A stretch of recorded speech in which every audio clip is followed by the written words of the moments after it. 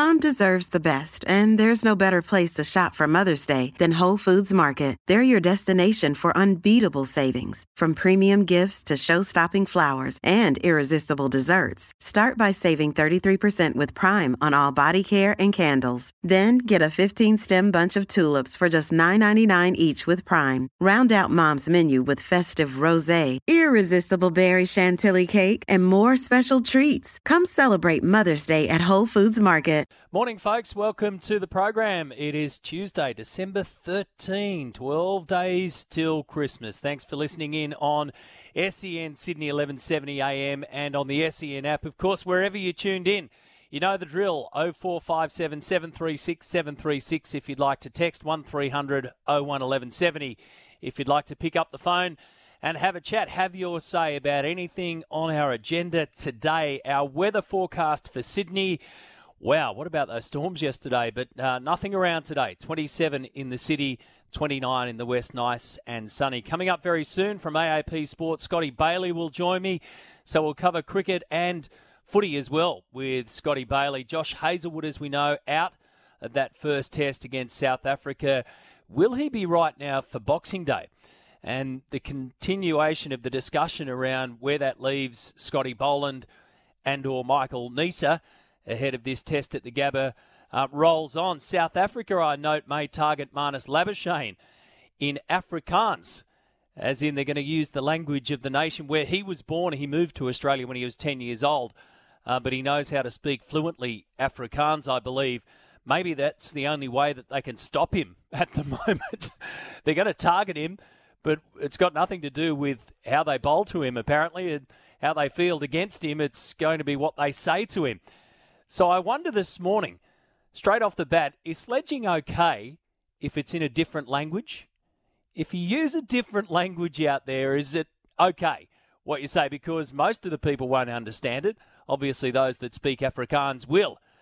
But they're going to try and get under his skin, and perhaps they'll do it that way. Let me know your thoughts around that. Or if you're going to sledge, I mean, should it be... well, I don't know. I don't know how this one pans out. But I could imagine that if you're speaking to somebody in Afrikaans who speaks Afrikaans fluently, then I don't know how far you're going to get under his skin. What kind of sledging is okay when it comes to languages? On the domestic front for BBL, well, the season starts tonight. Sydney Thunder v Melbourne Stars. So that's BBL season number 12 starts tonight. The Sixers, the Sydney Sixers, will play the Adelaide Strikers tomorrow night down there at Adelaide Oval. They'll be heading off today. We'll catch up with Jackson Bird, who's played in every single BBL season. So every year that it's been going, he first started out sharing a dressing room as a young bloke looking around, and guess who's there? Shane Warne. Didn't even have a full-time cricketing contract at the time, and all these years later, he'll be jumping on another plane today, heading to another state to play for the Sydney Sixers. Jackson Bird coming up, always a great chat. Justin Simon from the Sydney Kings will join me too.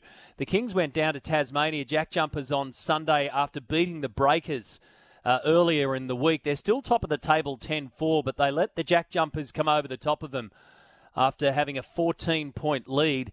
So what happened then when the Kings got together and spoke about that one, and what happens next when they play the Hawks, Simon's old team, and the Phoenix? So that's pretty much back-to-back, Friday, then Sunday. So those guests coming up this morning, and Simon Hill joining me too. What is happening this morning in the world of sport? Well, we're getting ready for the semi-finals of the FIFA World Cup. Argentina v Croatia tomorrow morning at 6 a.m. No movement in the markets. Aside from the fact that I've seen since yesterday, Croatia drifted out a little bit. They were $7.50 when we last spoke. They're now out to $8. So France, the favourites at $2.10. Argentina, second favourites, $2.60. Croatia, $8, and Morocco outsiders, $11. Boy, didn't the A-League get things moving yesterday.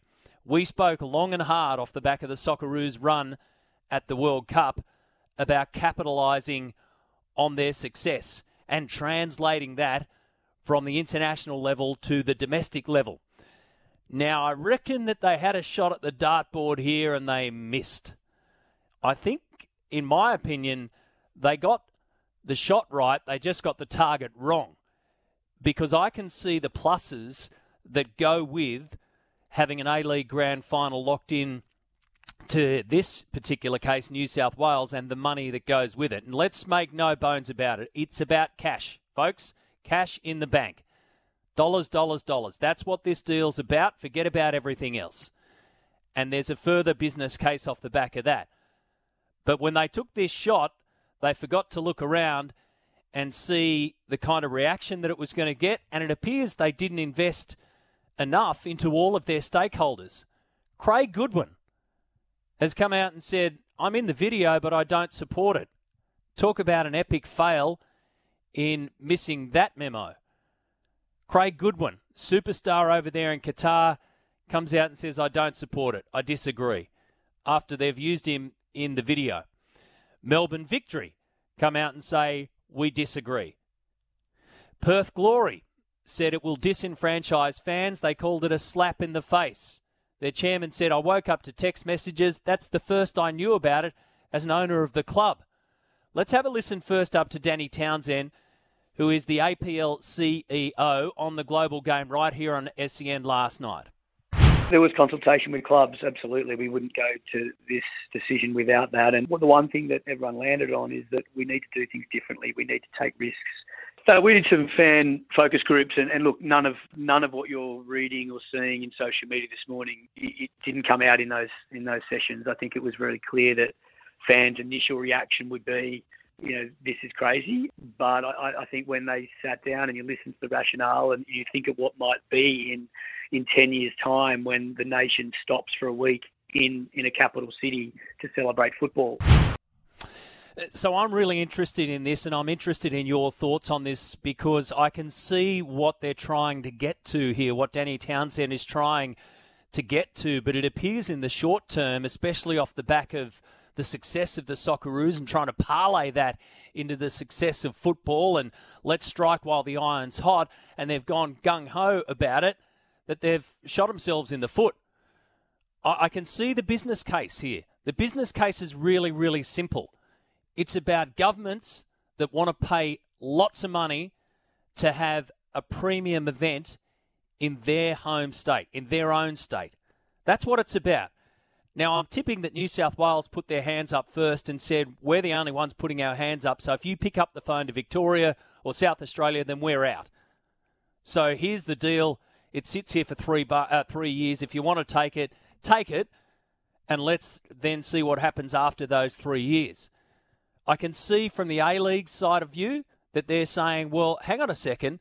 Before this, the grand finals weren't making us any money. We weren't getting any cash out of the governments out of this. So let's lock in a venue and let's try and make it an event. And then in 3 years' time, we can have ourselves a Dutch auction. And guess what? Hopefully everyone will be at the table. The fans of football constantly talk about this game being a game for all fans. The fans of football talk about a lot the finances of the game and how much money needs to go back in. So in a couple of regards on that front, this is a good idea. On the other front, it's got everybody screaming. I'd like to know from you this morning, on the emotional side in particular, why is having a central venue for the A-League Grand Finals a bad idea?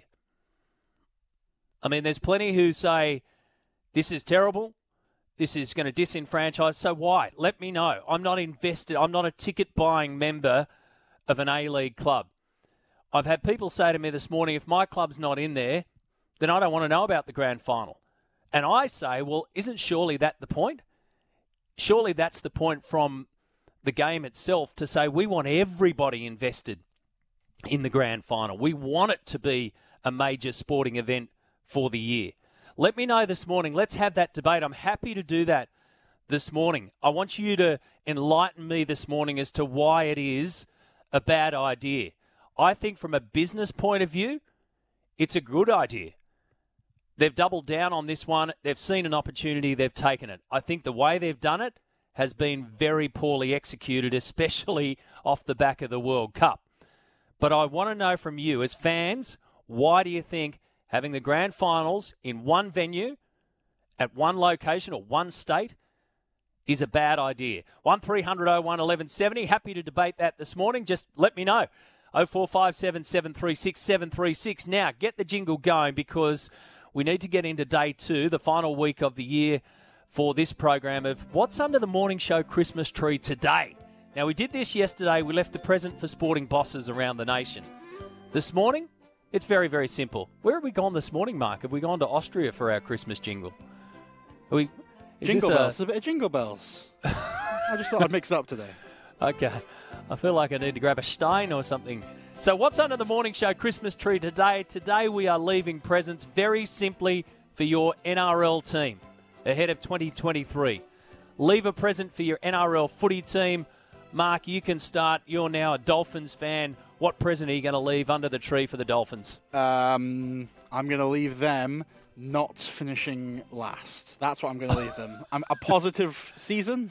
I mean, okay. So you're going to leave anything but the wooden spoon? Anything but the wooden spoon. Yes, exactly that. I'm actually Why don't taking you leave them away a premiership trophy then? Oh well, I mean, I'm optimistic, but I'm not. I'm realistic. I mean, okay. All right. There's one team that has a gift, and it ain't a wooden spoon. Nice work. So Tommy will obviously have his gift for the Roosters. I'll share you mine for the Manly Seagulls. Be part of that this morning. We're leaving presents under the morning show Chrissy Tree for your football team. 1300 01 1170 or 0457 736 736. Let's hook straight in this morning from AAP Sport. Scott Bailey is on the line to talk all things sport. Good morning to you, Scott. Morning, Matty. How are you? Good, thank you, mate. There's a fair bit going on. So no Josh Hazelwood. Pat Cummins says I'm right to go. The first test against South Africa is getting closer up there at the Gabba. If you flipped a coin, does it land, in your opinion, on Michael Neser or Scotty Boland? I think it will be Scott Boland. I mean, Michael Neser has the home track record. We saw that as a factor last year when they picked Scott Boland at the MCG against England. But realistically, Scott Boland, incredible in that series, went to Pakistan, went to Sri Lanka, was the backup bowler initially for this series before a few went down, and therefore they had to call Neser and Lance Morris in. So in that instance, and obviously that 3-wicket maiden over on Saturday night, wasn't it? So with all that factored in, I think it will definitely be Scott Boland that plays at the Gabba on Saturday. Yeah, and the figures, like you say, are extraordinary. I mean, obviously it's Neser's home track, but 77 wickets at just under 20 from 18 matches versus Scotty Boland's 27 wickets at 16.7 from 5 matches. Like, when you average them out, they're kind of pretty much the same. Do you reckon the fact that this is back to red ball test versus the pink ball in Adelaide helps Scott Boland's case more than Neser? Yeah, probably. I mean, we've seen Neser play 2 tests now, both pink ball, and he has, somehow become known as maybe a pink ball specialist. And to some extent, I mean, his record with the pink ball is quite good from what I can make out in Shield cricket, but I think it's also been a matter of luck that he's become a pink ball specialist realistically through Pat Cummins' close contact and a Josh Hazelwood side strain. And that's with no disrespect to Michael Neser, it's just a reality that it's been 2 last-minute withdrawals on the eve or morning of a pink ball test. So in that sense, it probably does, suit Scott Boland a little bit more. But I think the reality is, regardless of pink or red ball or what pitch it is, at the moment, Scott Boland is Australia's 4th quick. And therefore, unless there's 2 injuries to the main cartel or unless there's, mass restings, Scott Boland will be the one who comes in, be it in Australia this summer and then in England during the away Ashes, I would have thought. Yeah, well, we didn't see the Josh Hazelwood injury coming ahead of that Adelaide test. In fact, by the time I'd finished my show, mate, and then I switched on a little bit later, I went, oh, hang on a second, Michael Neser's in the lineup. I missed that one. So anything's possible in between now and what they get going at the Gabba. I mean, imagine if Paddy Cummins' quad isn't right, then they would obviously unleash Neser again. However, there's Lance Morris in the wings and waiting to have a crack, and I've seen, like you probably have, some of the vision from him in the nets. It's scary. It's scary stuff.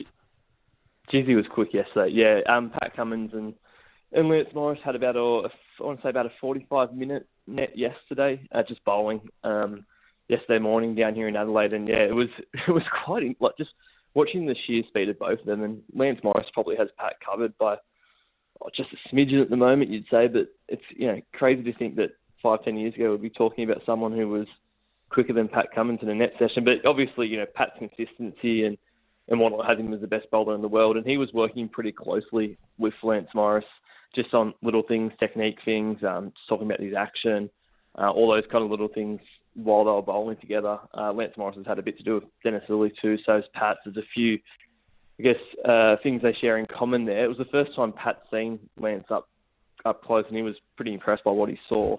As for Pat, he got through that session very much unscathed. He said to us after he was 100% right to go for the Gabba, and then cheekily laughed and said, well, maybe the physios will say 99.5% right to go. So he bowled at full pace. He didn't appear to be in any pain. He was off pretty much a full run-up. So, look, unless something goes wrong in the next 3 days, he'll definitely play at the Gabba. Couple of other ones. Marnus Labuschagne, I mean, his form's extraordinary. We know that. And he's taking on the country of his birth, where he was until he was 10 years of age. And I read with interest that they're talking about having a bit of a sly dig at him, sledging-wise, but doing it in Afrikaans. I'm trying to work out where that ranks in the playbook of trying to unsettle Marnus at the moment. I think it's great. As long as I think it doesn't matter what language you're sledging, if the person understands it, and as long as it doesn't cross the line, as we like to say, I think it's great. If anything, it might. I don't think much distracts Marnus Labuschagne from batting. It's his favourite thing in the world to do. But if maybe if they speak in some kind of highbrow, eloquent Afrikaans way, maybe Marnus will have some time trying to think about exactly what they meant or something. I don't know. Is that going to distract him? Probably not, but it'll be good theatre. And as for whether, I heard you speak before I came on about whether it's fair game to sledge in another language. Well, I think it's more than fair game, isn't it? I mean, it's not like when the Australian team goes abroad, they have to learn to sledge in whatever the local language is. So good on the South Africans for bringing this out here, I reckon. Yeah, and then Marnus just turns around and says, 500 plus in the last 2 tests plus an average of 60. It doesn't matter what language I'm saying that in, mate. Good luck trying to defend against that. How much pressure do you think David Warner is under with the bat? Let's remove absolutely everything else here, because the lean run has been there for a while. An average of just 25 over the Windy Series and 28 over the last couple of years. So how long do they hold on to him at the top of the order here? Because he's got plenty of credits in the bank. He has the most credits in the bank of anyone, really, probably besides Steve Smith. But I still think he's the person under the most pressure going into this series. It's funny. I was having a conversation with a colleague a few days ago, and we're talking about how the conditions in Australia are so different to what they'll experience, particularly in India, and to a lesser extent in England. So how much do you take out of this summer for selection-wise? And I think what you can do is you can't necessarily back yourself into a team. Like, they've probably made their mind up on whether Travis Head goes to India, for example. And if he scores a stack of runs this summer, then, it slightly helps his cause. But if they won't take him, they may not take him. Whereas I think you can back yourself out of a team. And if David Warner can't score runs in the next 3 tests, it's all of a sudden, 3 years since his last test century. Maybe, just maybe, then they start saying, well, is he well and truly past it? And, are the glory days gone? So, I don't know that he needs anything outrageously great to keep himself in the side, but he can't keep averaging 20 through this series and not past 50 would be what I would say, because then, the questions probably become a little bit louder. My gut feel is I'd probably take him to India, but it's a 4-test series there, and if things keep going as they are, then he may not survive the 4 tests, would be sort of how I see this going. The other reality is that the SCG is the last test. He'll bring up his 100th test at Boxing Day. The noises out of the Australian camp are that David Warner is not giving up on this, and David Warner is not showing any signs he wants to retire. But it could be interesting, depending on how the next 2 tests go, whether that may enter the mind an SCG farewell. Again, I don't think it will happen, but it's probably not entirely unlikely, I would suggest. Wouldn't that be incredible? So 100 tests on the Boxing Day test, which is the second test, and then if he did decide to call it quits, it'd be ironic that he calls it quits against South Africa, obviously in front of his home crowd after everything that went on the last time we played them. Good on you, mate. Run out of time. Appreciate your time this morning. Thank you. Easy done, Matty. Have a great day.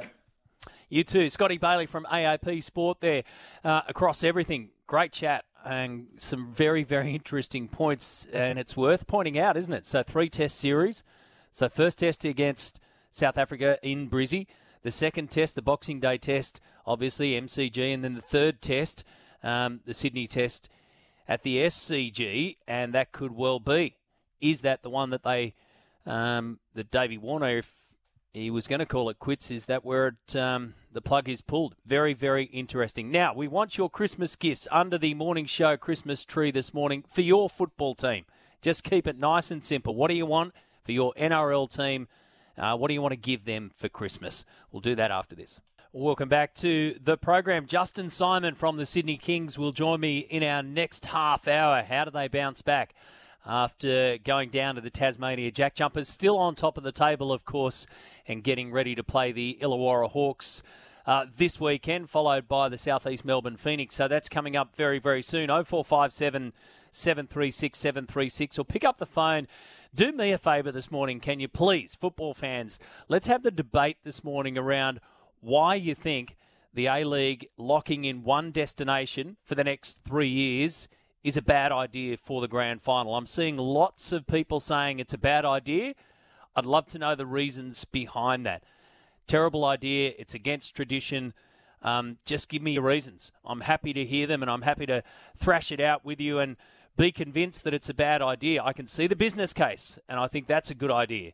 The rest of it, you're going to have to be my eyes and ears on that one. Let's do that after the news. Thank you, Vanessa. Thank you very much. I see that Melbourne City's official fan group, City Group, have confirmed on their Instagram that they are going to be walking out. They're going to stage a protest in response to the APL's grand final decision. I'll just get the details of that because I've just lost him. Here you go. They're going to walk out on Saturday's derby against Melbourne Victory in the 20th minute at Amy Park in protest. Why? I get the fact that they're not happy with it, but somebody tell me what that achieves. So they're going to walk out of their own game against the Victory in the 20th minute. 0457 736 736. Steve from Under the Palm Tree says, I don't actually think the investment from Destination New South Wales and even the location matters to the general public.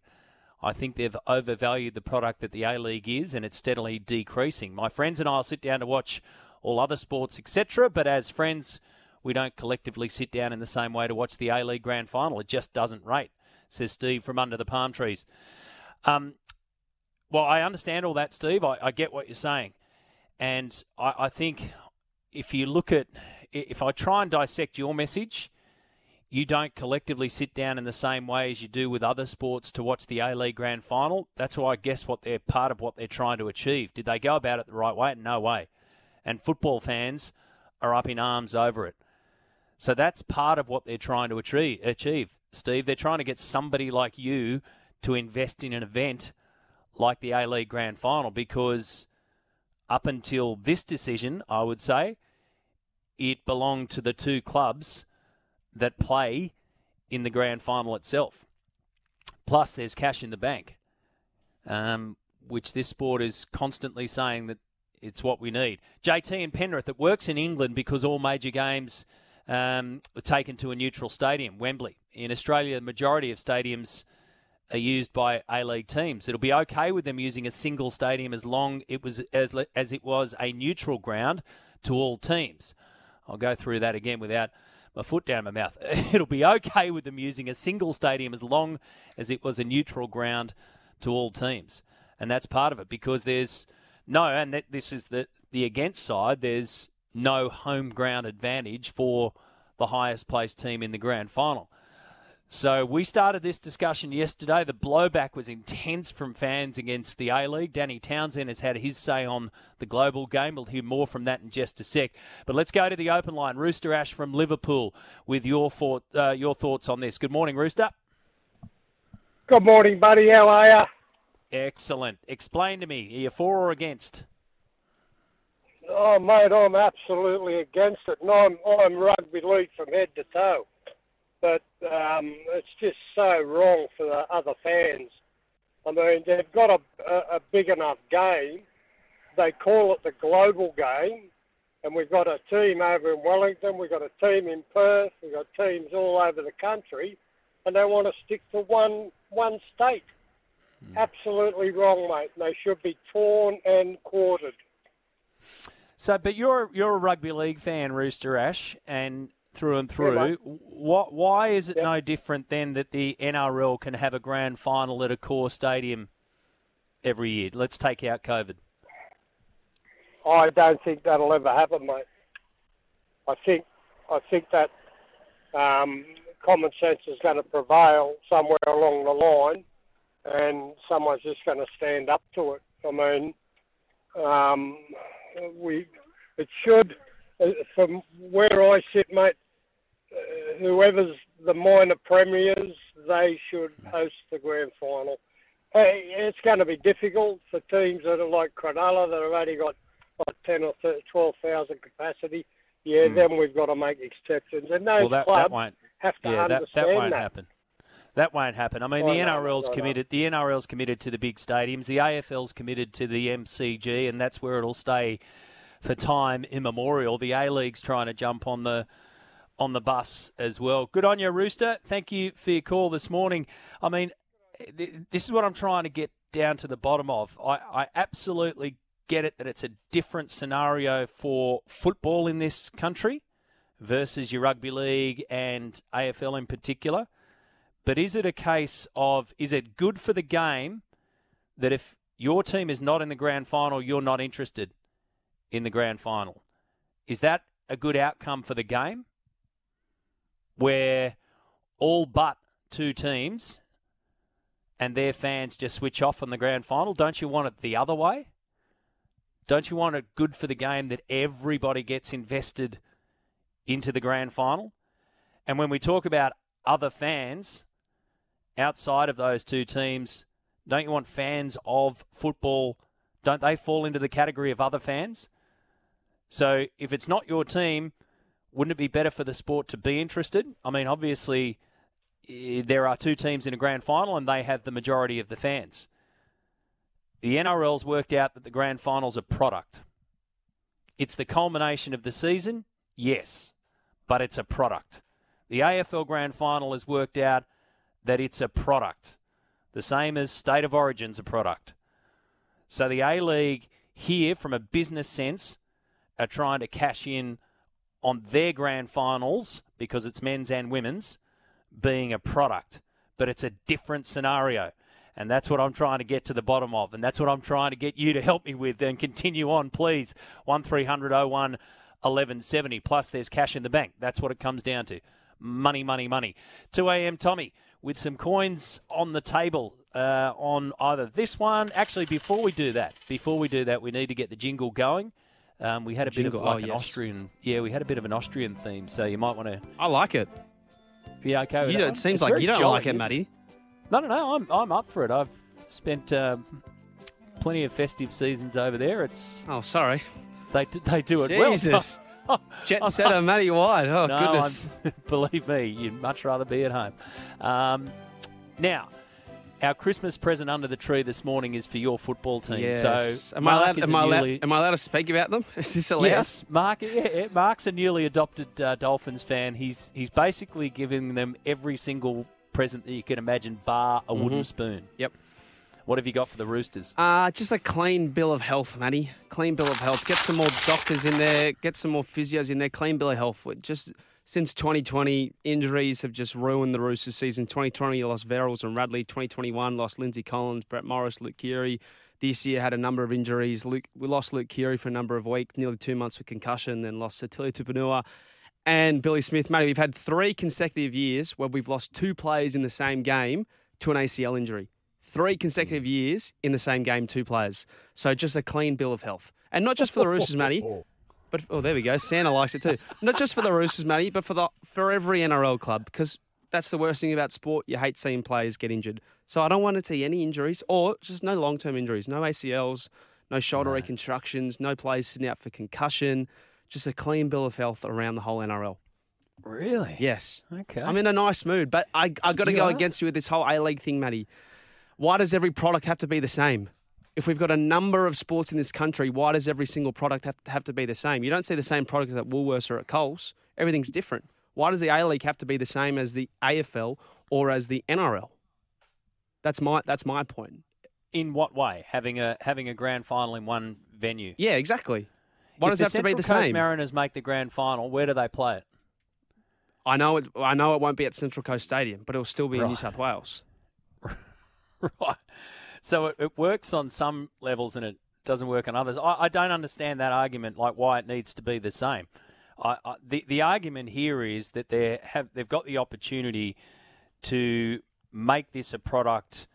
I mean, I think the biggest problem here is that it's in New South Wales. Am I right in saying that? Is that the biggest issue? I don't know. I think even the most ardent Victorians would even be against this if they said we're going to play it every single year, or we're going to play it for the next 3 years at Amy Park. And I think even the most ardent Perth Glory fans would say, well, no, we don't want it at Optus Stadium for the next 3 years because that's a bit unfair. Same with Brisbane Roar fans. If they said, oh, it's going to be played at Suncorp Stadium, well, no, that doesn't really make a lot of sense.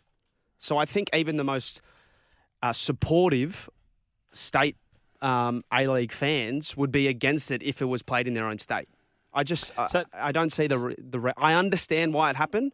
They haven't been very transparent in their reasoning, or the reason that they have given. Just be honest with it. Just be honest with you did it for the money, and Victorian government have come out and said that they didn't get the opportunity to bid as well, and there's certain reasons why the A-League probably weren't allowed to go to other states, given what the New South Wales government may or may not have said in their negotiations. I think they have just missed the trick here remarkably large, and they've put, I would say, 99% of their fans offside with this move.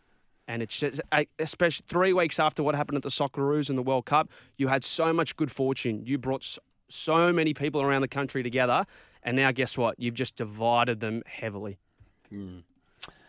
So, essentially, this is all about home ground advantage. Yeah. Is that right? Well, I think it's just about locking fans out as well. I mean, I brought up the point yesterday. Domestic flight prices are remarkably high this year. So that's another thing you have to take into account. But if Sydney FC make the grand final against Perth, and Sydney FC fans want to go see that match, and it's in Perth, they're still going to have to jump on a plane and pay anyway. Yes, they are. But then, and the point that you bring up as well, I think the biggest one is the neutral fans. The A-League doesn't have the neutral fan base that the NRL and the AFL have. They don't have that. So if we get a Melbourne Victory v Perth Glory final at CommBank Stadium, or I don't think it'll be played at a call, or at CommBank Stadium or the Sydney Football Stadium, or at Allianz Stadium, how is that going to look? From a commercial point of view, the A-League, how is that going to look? It's not going to look great. It's a really interesting debate. Look, as a non-ticketed football fan here, I mean, I'm not invested in the game to game. I'm invested in the sport itself because I love the sport, and I'm fascinated into this debate. And I get why the A-League fans, I get why football fans are so upset about this. I would like to know the reasons behind the blowback on this one. I just love to know because I want to be informed about it. I'd love to be informed. The more I get, the more I'll be informed. Yep. I'll just say this, mate. As you look at the most recent crowds that just happened in the most recent A-League round, the first round since the Socceroos' success, 3,000, 7,000, 14,500, which was Sydney FC match against Melbourne City at Allianz Stadium. Sorry, just under 15,000 that was. 3,000, 2,500, 4,000. So already you're seeing there the fans aren't really showing up. I think if you're locking the fans out, guess what? It's not going to be great for the next 3 years. It's not going to be great viewing. And it may happen where Danny Townsend's looking back. He's sitting there at Allianz Stadium next year when the grand final's been played and said, did I make a mistake? Did I make a mistake in this? Because if you have an A-League grand final where the home team is favoured there, nearly 100% of their fans are going to show up. 100% of their fans are going to show up. You don't get that if you lock out their fans if you play in another state. You don't get that. What I would like to hear from Danny is the reasoning behind. I would like to hear that rationale that he's spoken about because in my mind, from the business case, it makes sense. We need to take a break. It's 9:45. We got dug down into the discussion around the A-League debate here. Justin Simon will join us in our next hour from the Sydney Kings. So too will Jackson Bird. Looking forward to that chat. The BBL season starts tonight. Are you up for this? BBL season number 12 starts tonight, and then the Sydney Sixers will have the Adelaide Strikers tomorrow night. So it's the Thunder v Stars this evening at 7:15, and then Sixers v Strikers tomorrow down there at Adelaide Oval. Couple of texts before we break for the news coming up. The decision by the APL has been negatively received by the broader football community, says Jay from Blacktown, a regular listener. Thank you for this. I have my finger on the pulse of this sport. I'm always amazed at how we continually kick own goals on the back of good progress being made on the pitch, a la the World Cup. The decision was not unanimous, and arbitrarily awarding the GF to any city without a transparent tender process after 18 years of no dramas reeks of a selfish, self-important leadership who don't care what the rank and file think. Thank you, Jay. Bulldog Bob. As I understand it, the decision has only been made to hold the game in Sydney. The actual ground has not been selected, so if Sydney FC, Western Sydney, Macarthur are playing, then their home grounds will not be used. The ground will be neutral.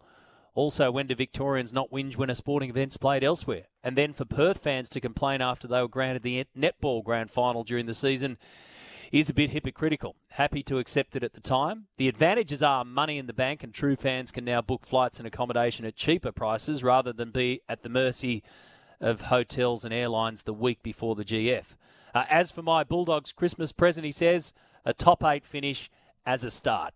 There you go. Unwrap that, Bulldog Bob. There's a top 8 finish for your footy team next year. We're doing that this morning, our second day of What's Under the Morning Show Christmas Tree. Final week of shows for the year. Adopt the NFL system and lock in a different GF location every year.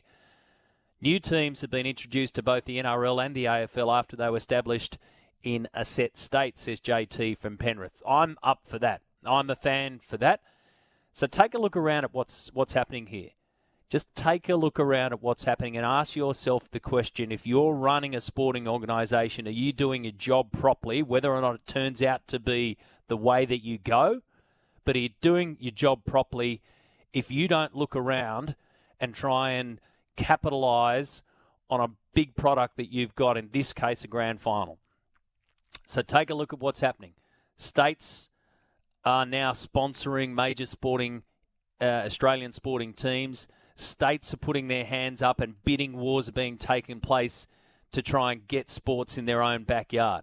A lot of this happened because of COVID, and here we go again. So if you're in charge of the A-League, you've got a duty to make sure that you at least ask the question.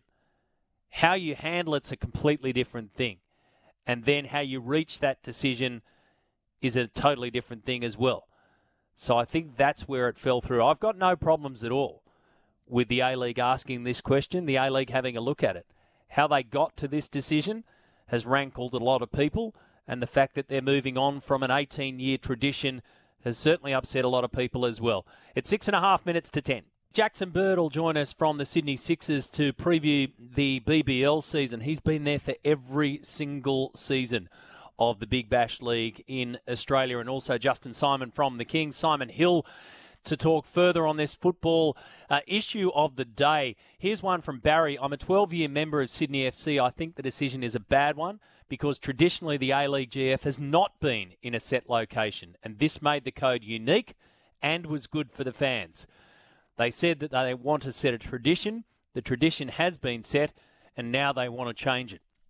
So there's your ideas, and there are your thoughts and the reasons why you think it's a bad idea. And that's from a Sydney FC member, where the state with which will host the A-League Grand Finals for the next 3 years. Thank you for that, Barry. Let's break for the news. Big second hour coming right up. Yes, it is Tuesday, December 13, 12 days till Christmas, folks. Welcome to the program to our listeners on SENQ 693 in Brizzy and SEN 1620 AM on the Gold Coast. Joining us for the next couple of hours. Welcome back to those on 1170 AM and, of course, tuning in via the SEN app. A fair few things for us to discuss this morning, trying to get to the bottom of the reasons why so many people think it's a bad idea that the A-Leagues will have their grand finals, men's and women's, locked in for New South Wales for the next 3 years. It's a money deal, no doubt about that, but the blowback from fans has been extraordinary. I'll play you some audio in just a sec of Danny Townsend and others involved in this one. Danny is the CEO of the Australian Professional League, so those that own and operate the A-Leagues themselves. Now, my opinion and my position on this is I can see the business case in this one. I can see the reason why you would want to have a product like your grand final essentially go out to tender, which is what it will be doing at the end of this 3-year tenure, and therefore cashing in on that product and perhaps trying to make it a product for all. The football side of this is something that I'm trying to get educated further on this morning, and I'm getting your help along the way. And you can do so on 1300 01 1170 or 0457 736 736. 18 years it has been the case that the grand final goes to the highest placed team that makes the GF, and that's where it sits. So they have the right to host the grand final and everything that goes with it. 18 years has been that tradition. This new tradition will be that for the next 3 years there'll be one central venue, and that will be one central state, New South Wales. So what comes with that? What comes with it is cash. That's what happens in the first instance. Then what happens further down the track? Well, in 3 years, if it works, the A-League look around and say to the rest of the governments in Australia, and they wouldn't have had the opportunity, I'm assuming, this time around, because I dare say that New South Wales said, here's an offer, you take it or leave it, as in you can't go and spruik it. But 3 years down the track might be a very different scenario. They may have turned this into something, and then therefore they've got all different states bidding for it. On the fan side of things, wow, it's been very intense how the kickback of this has happened. And when I saw Craig Goodwin's comments this morning, I read those early this morning about, in fact, last night, that he doesn't support it. They used him in the video, or he was in the video presentation, but he came out and said, I don't support it, and has been very strong in that. Melbourne Victory disagree with it. Perth Glory said it's a slap in the face. So who's telling it straight here? Because the APL is saying that everybody was involved and the rationale behind this was explained. But we've now got one of the central feature figures of the World Cup in Craig Goodwin, an absolute hero at the moment in the game, coming out and saying, don't support it. I'm with the fans on this one. We've got two clubs saying totally disagree with it. We've now got fans saying that they're going to walk out mid-match in protest of it. This one is kicked off deluxe. Get to that in just a sec. Now, for our new listeners joining us in Queensland, what's under the morning show Christmas tree today? Our final week of programs for the year. Yesterday we were leaving presents. Thank you, Mark. We were leaving presents for sporting bosses yesterday. Well, this morning we're just going to leave a present for your footy team. What's your Christmas gift for your footy team? I just feel like getting up and sort of, swinging around and hi under that music. Why don't you let us know what's under the Christmas tree for your footy team? 0457 736 736 is the number, or 1300 01 1170. Jackson Bird joining me in just a sec. But let's hear from a little bit more from Danny Townsend and also from the Perth Glory's owner, Tony Sage. But Danny Townsend spoke last night on the Global Game here on SEN. This is first up about the decision to play the next 3 grand finals in New South Wales. There was consultation with clubs, absolutely. We wouldn't go to this decision without that. And the one thing that everyone landed on is that we need to do things differently. We need to take risks. So we did some fan focus groups, and look, none of what you're reading or seeing in social media this morning, it didn't come out in those sessions. I think it was very clear that fans' initial reaction would be, this is crazy. But I think when they sat down and you listen to the rationale and you think of what might be in 10 years' time when the nation stops for a week in a capital city to celebrate football. So this is about growing that product and growing the game. And he points out there that it's got to be different. You've got to take risks. Essentially, you've got to start somewhere.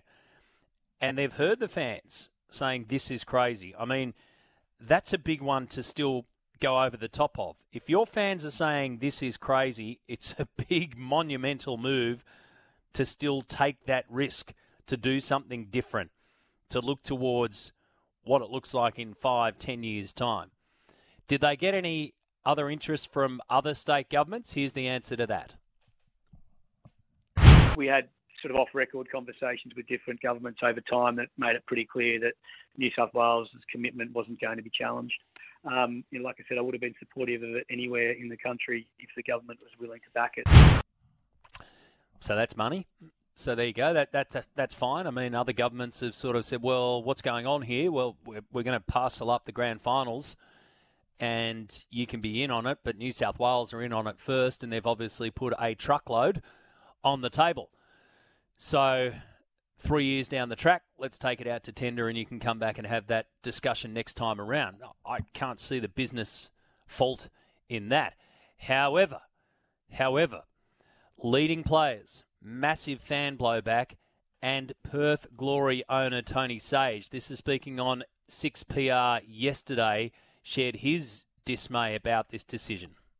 Yeah, well, look, I got a phone call from my CEO a week or so ago saying that this was a plan, and they called a meeting, owners meeting, which we've never had at Christmas time in Melbourne for Thursday, which I'm going to attend, and I just assumed it was going to be voted on then. So when I woke up this morning, I was in complete shock that the deal had been done and was announced. I had, like I said, an executive rang me after my comment, and he's tried to explain the situation. I tried to explain back the lifeblood of this sport is the fans, and the last thing you want to do is disenfranchise the fans. Now, I've worked it out just on prices. I looked it up. If the grand final was in Sydney, a family of four from Perth would pay $12,000 in airfares and accommodation. Who can afford that? If the grand final's in Perth, a family from Sydney would have to do the same. Would they not? So I hear what he's saying, and if there's an owners' meeting on Thursday, how did an owner of a club let this get through to the keeper and have that decision made, and how did the A-Leagues or the APL make that decision without somebody like Tony Sage being put across it? Something's missing here. Something's missing along the way. And yes, you don't want to pee off the fans. It's that simple. Don't disenfranchise the fans. But explain it to them first, and perhaps they might understand the reasons. They might not be happy, but they might understand the reasons. Something's missing. There's a little gap in here along the way. And it appears to me as though this decision has been taken without getting all ducks in a row. And you know what? That's not the first time that a sporting organisation in Australia has been down that road. So there's a few little holes along the way here. You don't want to disenfranchise the fans. You listen to them saying this is crazy, but you do need to be different. You want to take risks and you want to grow the game. And there's a long-term play involved in this one.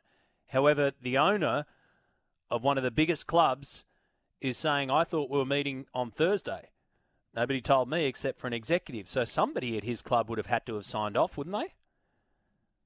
And then I think, unfortunately, one of the biggest hypocritical statements is, well, hang on a second, a family of four from Perth who have to go to Sydney pay $12,000 to do it. At the moment, if Perth hosts the grand final, a family of four from Sydney would have to pay $12,000 to go to Perth to watch Sydney FC play them. It's swings and roundabouts in that scenario. What's best for the game in this one?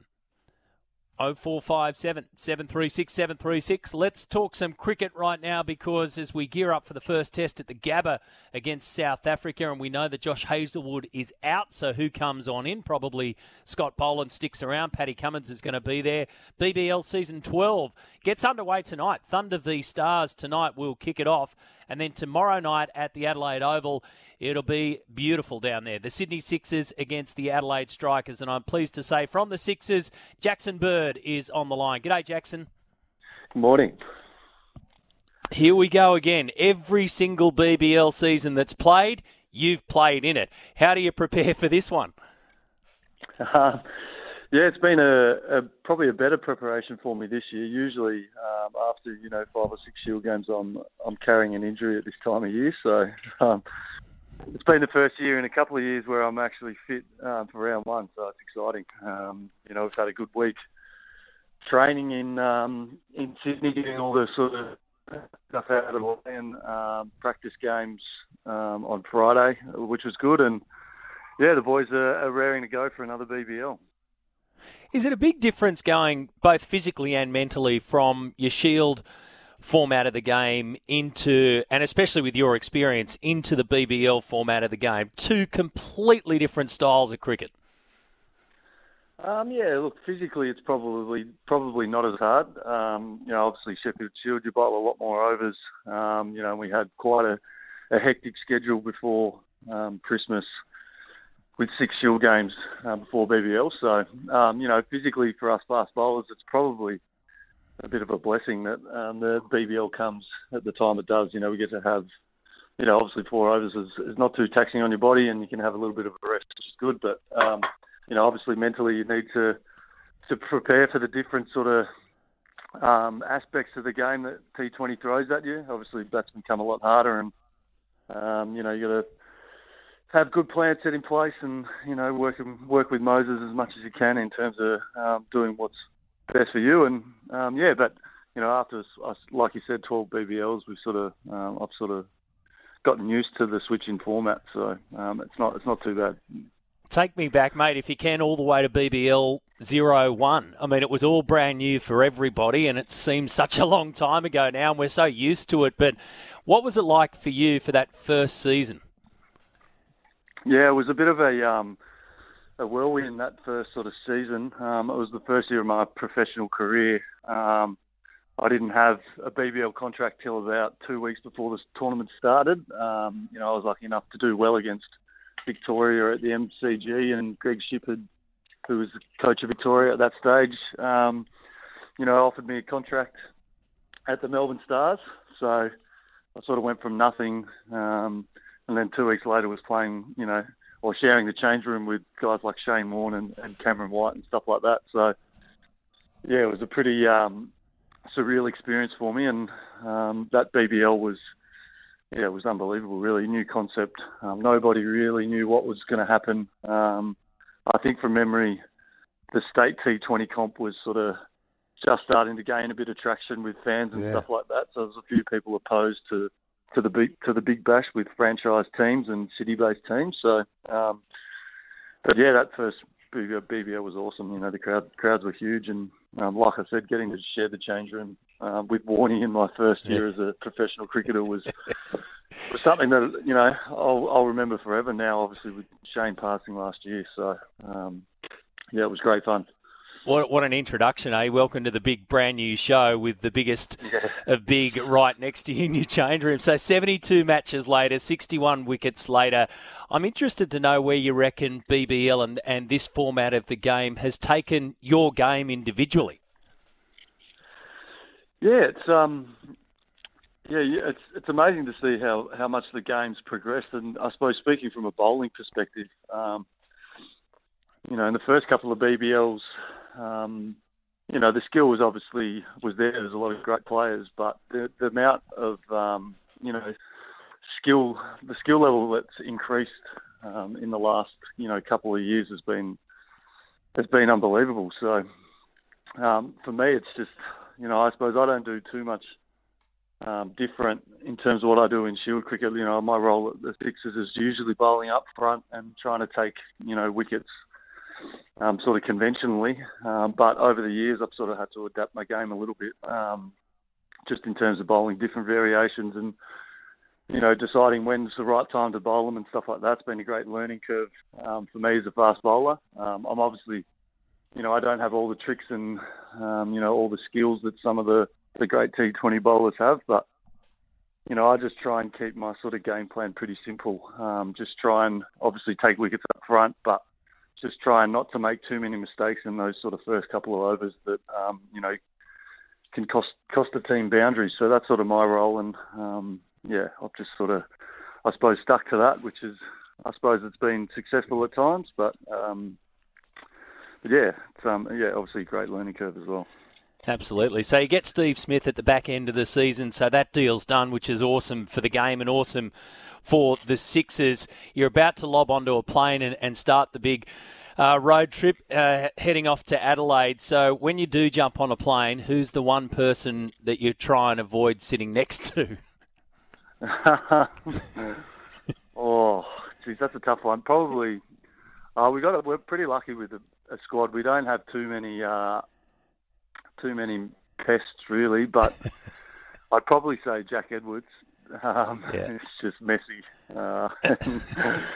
Eats his food and the crumbs go everywhere, and always he's a big boy as well, so you don't get too much room on the seat next to you. But I do enjoy his company. But he's one of those blokes that after a half an hour in sort of close confines, you sort of you get sick of it. So. Well, you got Jack, you got Mickey, and the good thing for us is you take Socky off our hands here at SEN for a while. Yeah, just a final one, Bertie, a final one for you. I mean, obviously went down to the Perth Scorchers in the final last season. So has there been any discussion about how you take that one more step this time around? Has there been any hole in the armour, do you think, in last season that you want to fix? No, I don't. We haven't spoken too much about it, to be honest. We're obviously just as a squad just trying to look forward to this year. I think we did a hell of a job to get, we were right in the game up until sort of the 10 over mark in our bowling innings. I think we had them about 4 for 20 in the final with a severely depleted team. We had a lot of guys injured, a few outs through COVID. So we were pretty proud of our effort from last year. And we haven't spoken too much. We haven't dwelled on that too much. Obviously, the squad we've got's been pretty consistent over the last couple of years in terms of the list. There's a lot of guys with a lot of experience who have won titles sort of all around the world, but more importantly, over the last couple of years in the Big Bash. So, as a squad, we know what we need to do to be there at the pointy end, and it's obviously not trying to look too far ahead of us at the moment. But yeah, when we do get into those sort of big games and the big moments in games, we've got a lot of guys across the board that can step up and do the job for us. So that's really exciting for our squad. Another big season ahead, another big set of road trips ahead of you, mate. We appreciate your time today. Enjoy and best of luck. No worries. Thanks, mate. I appreciate it. Tony from Pendle Hill, thank you for that. Tony from Pendle Hill has got a bit of an answer in terms of where to host the A-League Grand Finals. So it's kind of neutral for everybody who needs to fly in. Maybe the A-League could hold the GF in Alice Springs. So the cost would be the same for everyone. Smack bang in the middle. You've all got to get there. Essentially, it should be the same cost, which it's not going to be. But I see what you're saying. Thank you, Tony. Nice work thinking outside the square on that one. What is kooky at the Cup, the Christmas edition? Obviously, with our background music, which I just came barreling over the top of. Mark, our resident Scottaroo. Are you still a Scottaroo, given that the Socceroos are no longer in the tournament? Yeah, I think so. I think I've got to stop being French, so I'll just go back and revert back to being a Scottaroo. I'm fine with that. Yeah, I had no idea what you were saying yesterday. You were just full. I mean, I can order a coffee and say thank you and, all that kind of stuff and say my name. But Google Translate's a wonderful thing. Aside from that, nothing else. Now, what's kooky at the Cup today? So the saga of the jersey swaps that happened at the World Cup with the Socceroos. I mean, we spoke about it last week about how certain players got the jerseys of certain Lionel Messi and they were trying to swap them over and it was a bit awkward asking for them. It's been explained a little bit. So Cam Devlin, he was the player who played 0 minutes of the World Cup for the Socceroos and he's the one that ended up with Lionel Messi's jersey. This is what he had to say. It's not every day you get to come to a World Cup. We verse some superstar nations and you verse superstar players. So I think if there's an opportunity there to, swap a shirt, I'm just a young Aussie, living the dream kind of thing against these superstars. And I think it's something you got to do. And when I waited to see all the boys that played for us, not asking from what I saw, so I just thought I would. And you just ask him, and he might pie you, or he might be nice enough, and it just shows the sort of person I guess he must be. He's obviously super humble and took the time to give me his jersey, which is unreal. Can we get Cam Devlin straight down to the APL in front of a camera to explain it exactly like that? It's that simple. I'm just a hangabout Aussie.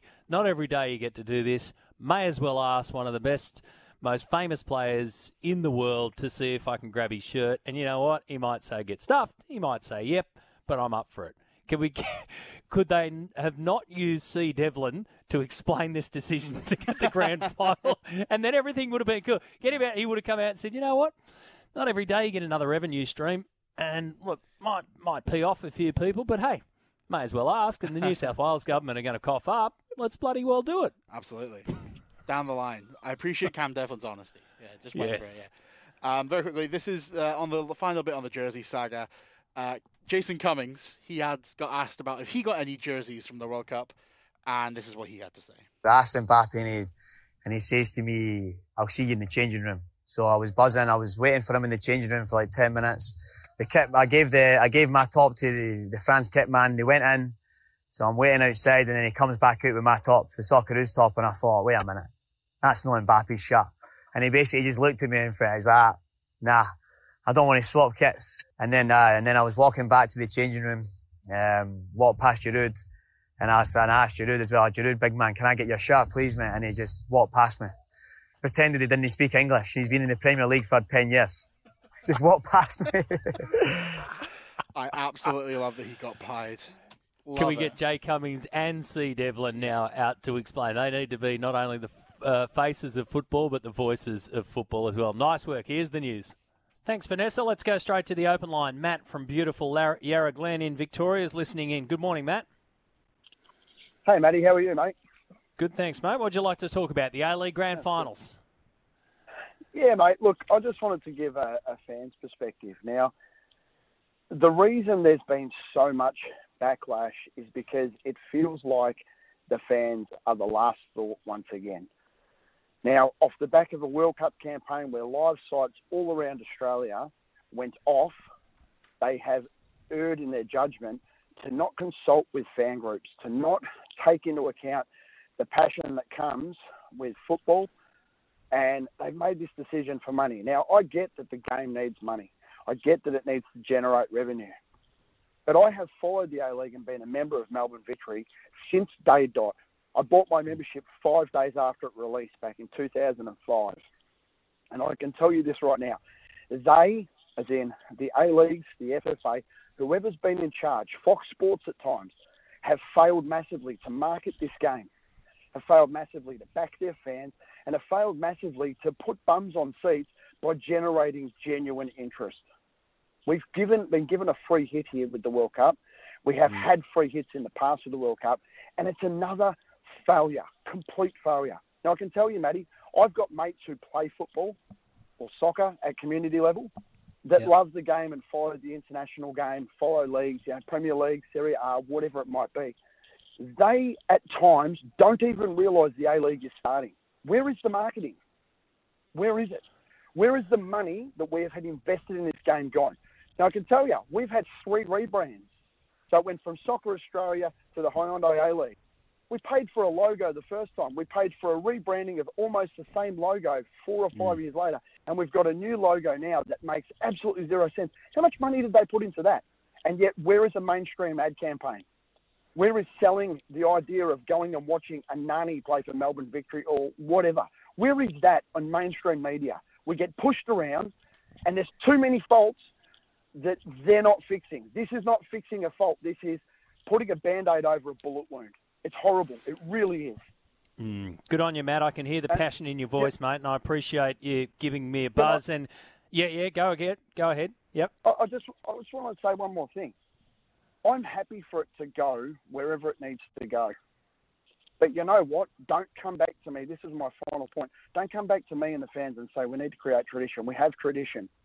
If your team is good enough to host the grand final, you should get to host it. Don't come out and give throwaway lines to try and sell this idea. It's just not working. It really isn't. And they're deaf. They're not hearing the sound. Or they're blind. They're not reading the room. It really, really stinks. And this is, you know what, to know that I'm reading on social media right now that Sydney FC and Western Sydney Wanderers fans and fan groups and active support are even going against this really, really highlights how poor this decision is. And if it was about putting bums on seats, I could argue that Melbourne fill stadiums for all sports better than anywhere else in the country. But you know what? I don't want Melbourne to host it for 3 years. I want to stay with the tradition. This is the... Football has things that are differing to every other sport in this country. And this is the main one. You earn the right. That's the unique part, mate. That's exactly right. And I'm really appreciative of your call because you've enlightened me on a couple of things. And I will say this.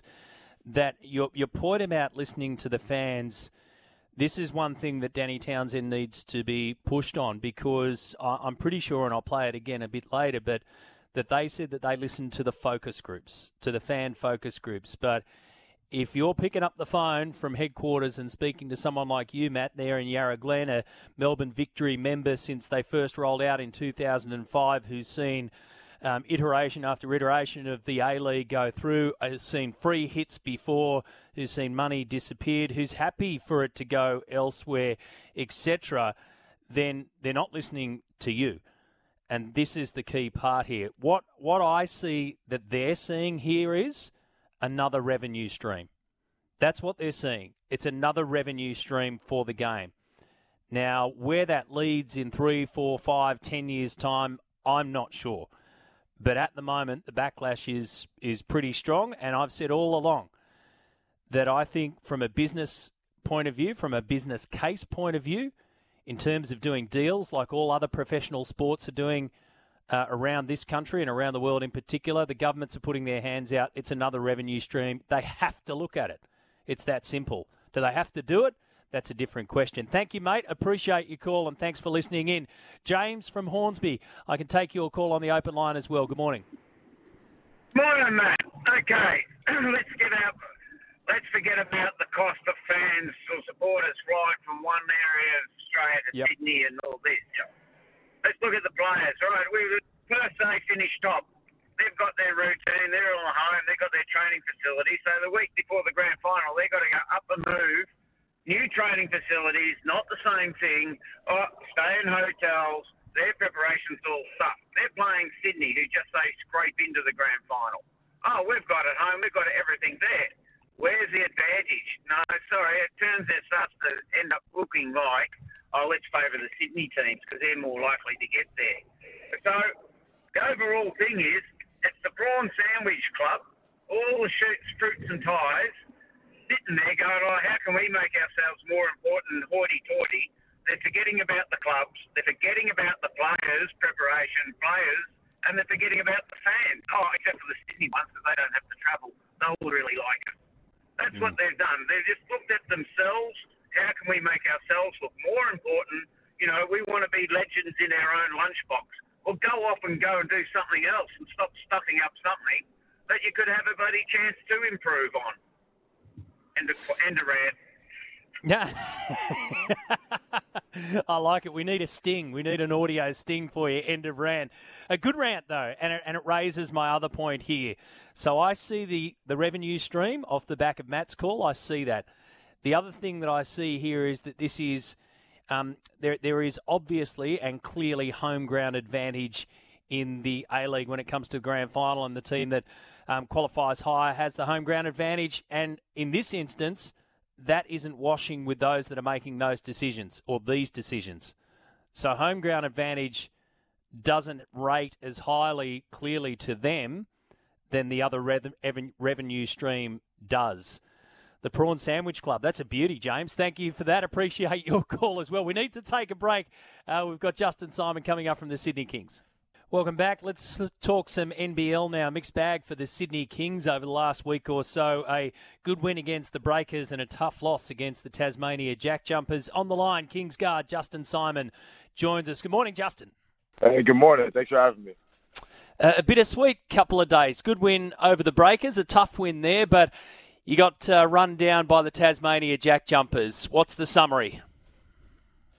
Man, I just thought, there was a point in the game where we got too lax, just too relaxed on both ends.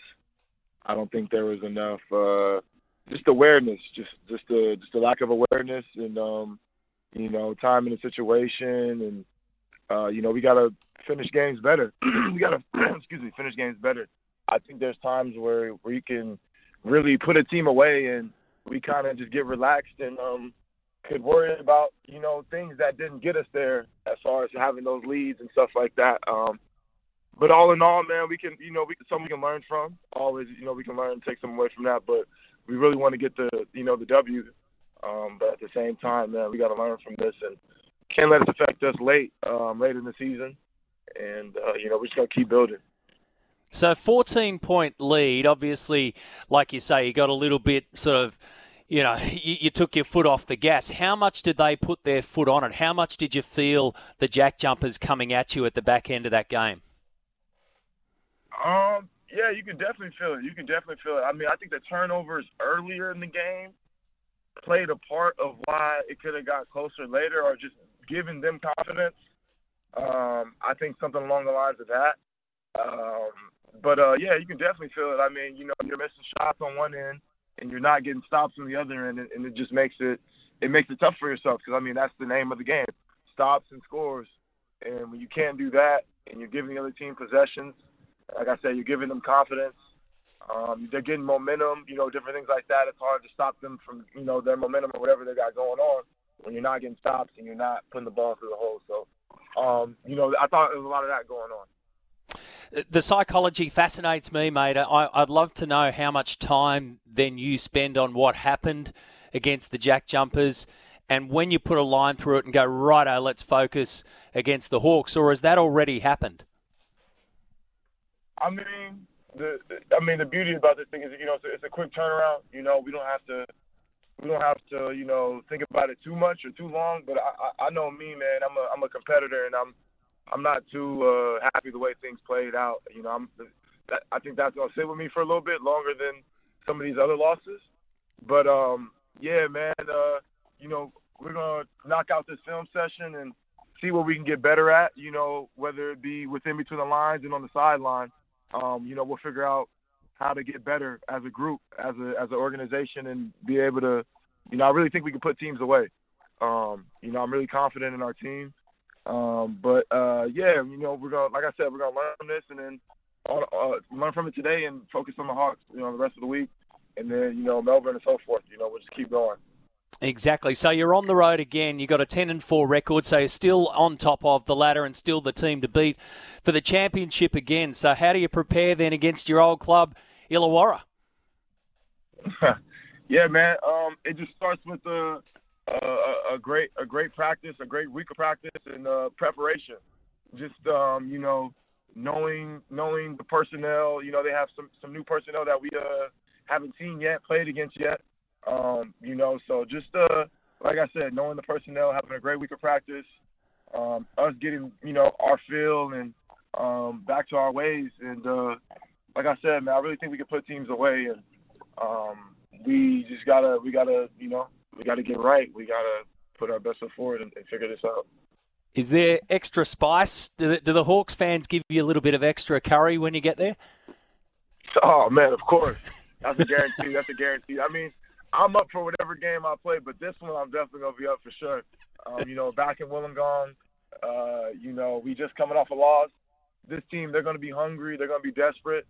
They had a tough loss in Cairns, so they're gonna be looking to figure it out, especially playing against the rival. So we're not gonna back down, and me myself, man, I'm really excited for this one, and I know the guys are too. So it's a little something special on this one for sure. Awesome. So that's Friday, of course, and then Sunday you've got the Phoenix. Just a quick one as we look further ahead. It's now 12 days till Christmas, which means 12 days to the historic game that the Kings are going to put on against Melbourne United. Have you ever played pro sport on Christmas Day? Man, no, I haven't, man. Of course, you look forward to something like that, growing up, watching the NBA games and stuff like that, and I'm just truly fortunate and enough to play in something like this in my pro career, in Australia. So to be part of this, and like you said, it's a historic moment for the club and for the guys, that we all play with. It's going to be a special night for everyone that takes a part in that. Whether you're Absolutely. a fan, a player, an official, whatever. It's going to be a fun moment and a great time. So hopefully everyone comes out and supports and come see the Kings get a W. Yeah, and tickets are going fast, Justin. So 6:30 Christmas night, Kudos Bank Arena. Tickets are from Ticketek, and it's the same price, $22 for adults, $48 for families. Before that, of course, you've got to take care of the Hawks this Friday, then again on Sunday against the Phoenix. Let's hope you guys can bounce back after that loss to the Jack Jumpers. Appreciate your time this morning. Go get them. All right, thank you so much. I appreciate it. Have a good one. It is being reported by former Socceroo Channel 7 reporter Rob Cornthwaite that the APL, the Australian Professional Leagues, have called an emergency board meeting for today. So that information just coming through. Not sure about what time, but there is an emergency board meeting. Obviously, not sure what's on the agenda, but I think we can guess. There will be an emergency board meeting held today by the APL. So we'll try and get to the bottom of that. We'll try and understand the makeup of the APL board as well. We know that Danny Townsend, of course, is the CEO of the organisation, and this decision that has been announced, well, yesterday, Adam Peacock was the man who broke the story on Code Sports, that the A-Leagues had done a 3-year deal with the New South Wales government to have their grand finals played in New South Wales for the next 3 seasons, has received enormous blowback. Absolutely enormous. So we've got a fair bit to talk about in our next hour, including a whole stack of texts that are still here. And I'm getting a deeper understanding, which is exactly what we set out to achieve today, a deeper understanding as to what both sides think of this. The side from the A-League itself, or the APL itself, to me, is a business decision looking for another revenue stream that most other sports have been doing and will continue to do, which is cash in on governments wanting stuff in their backyard. It's as simple as that. They want content for their stadiums. So think of governments essentially as a Netflix. What do they want? They want content. They want programming. Governments own stadiums. They want content in them. They want matches. They want programming, and they're going to pay for it. In this sense, that all makes sense to me. However, the process that they've gone through doesn't. The fact that they haven't listened properly to the fans doesn't make any sense, and it appears as though they are heading for a bit of a train wreck on this one. If the emergency board meeting, and let's just assume, which is always dangerous, but why don't we? Assume, because that's all we can do here. If the emergency board meeting is to backflip, then they've listened to the fans and shot themselves in the foot. If the emergency board meeting is to do nothing, then why call it? And if the emergency board meeting is to double down, then they're heading for an even bigger fight. Wow, that's some big stuff that's coming up in the world of football. We can discuss that at length, and Simon Hill's going to join me in our next hour as well. So we'll see if he knows any more about it, his thoughts on it as well. But there are some executives, I would think, at the Australian professional leagues that would be shaking at the moment, because regardless of what they're going to discuss here, the outcome of this emergency board meeting will have further ramifications, you would think. Back after the news. Trying to get some more detail around this extraordinary board meeting that has been called by the Australian Professional Leagues today. When you go onto the website, there is a fully blown explanation which was put on there yesterday as to why Sydney is the new home of the A-League's grand finals. Goes on into traditions, etc. Goes on to the past 4 A-League men's campaigns, and then says that it's a week-long extravaganza and it's time to plan. I'm just trying to find any information around this board meeting that is supposedly being called today, and to those that will be present for it. But if they backflip here, if they backflip on this decision, and that's a big if because we don't know, help me here. What does that mean? What does that mean for this organisation and this board and those that are making these executive decisions? I mean, you pick up the paper this morning off the back of all of this, and we know, and you've had your say today, of what the fans think. But then the A-League said that the 7-person board, which features the chairs of Sydney FC, Western Sydney Wanderers, Melbourne Victory, Brisbane Roar and Melbourne City, had reached a unanimous decision to make the deal. Melbourne Victory are featured and represented on that board, but the Victory released a statement yesterday saying the preference is and always will be to play any grand final that we earn the right to host in front of our fans at our spiritual home and what we believe to be the best football stadium in Australia, AAMI Park. Post the league's announcement today, We will work with our members, fans and partners to make sure they can support Melbourne Victory and continue to be a part of these big games. So post the league's announcement. Well, weren't Melbourne Victory at the table? We heard from Tony Sage, Perth Glory chairman, who said it's a slap in the face. Had all these text messages, so that's the first I knew about it. We had a meeting on Thursday, and I thought that was going to be decided by a vote on Thursday. So how did it get to the position where on Monday this news came through? Or something's missing here, folks. Something is missing. There's a little speed bump here that's going to come out in the next 12 to 24 hours, I would think. The Brisbane Roar said that they'd be disappointed. Coach Warren Moon said he'd be disappointed if his team earned grand final hosting rights, but then had to play it in Sydney. However, the Roar chairman, Chris Bong, who's on the APL board, said his club had to respect the bigger picture. Ooh, Craig Goodwin, as we know, went on to Twitter and said, I wanted to clear things up publicly. I may be in the video for the A-League Men choice to host grand finals in Sydney, but I do not support it. I'm a player, but I'm also a fan. The fans are the most valuable thing in football, and as we've seen through the support throughout the country for the Socceroos at the World Cup, they are the ones that create the atmosphere and culture and they are what makes the game great. Like many fans around the country, I too am disappointed in the decision. His coach at the Reds said the team that earns the right should host the grand final. That's especially the case in Australia, where the team that finishes first on the ladder isn't called the champion. Oh, it's starting to get messy. It is starting to get messy. So we've been weaving our way through this. And like I said at the very top of this program, and for those that weren't with us from SENQ 693 and Brizzy and 1620 at the very top, I put it out there. I said, look, I love the game of football in this country, and I love supporting it. I'm not a ticketed member.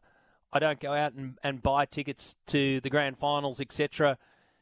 So I wanted to know from that perspective what this means to the fans and why is it such a bad idea. I see the revenue stream, I see the business case, and I see the fact that you've got to try and build a bigger picture around that. I get all that. Why is it a bad idea to have a central / what's meant to be neutral location? And now we're getting to the stage where quite possibly they could backflip. Yeah, never know. Hand it over to the APL board.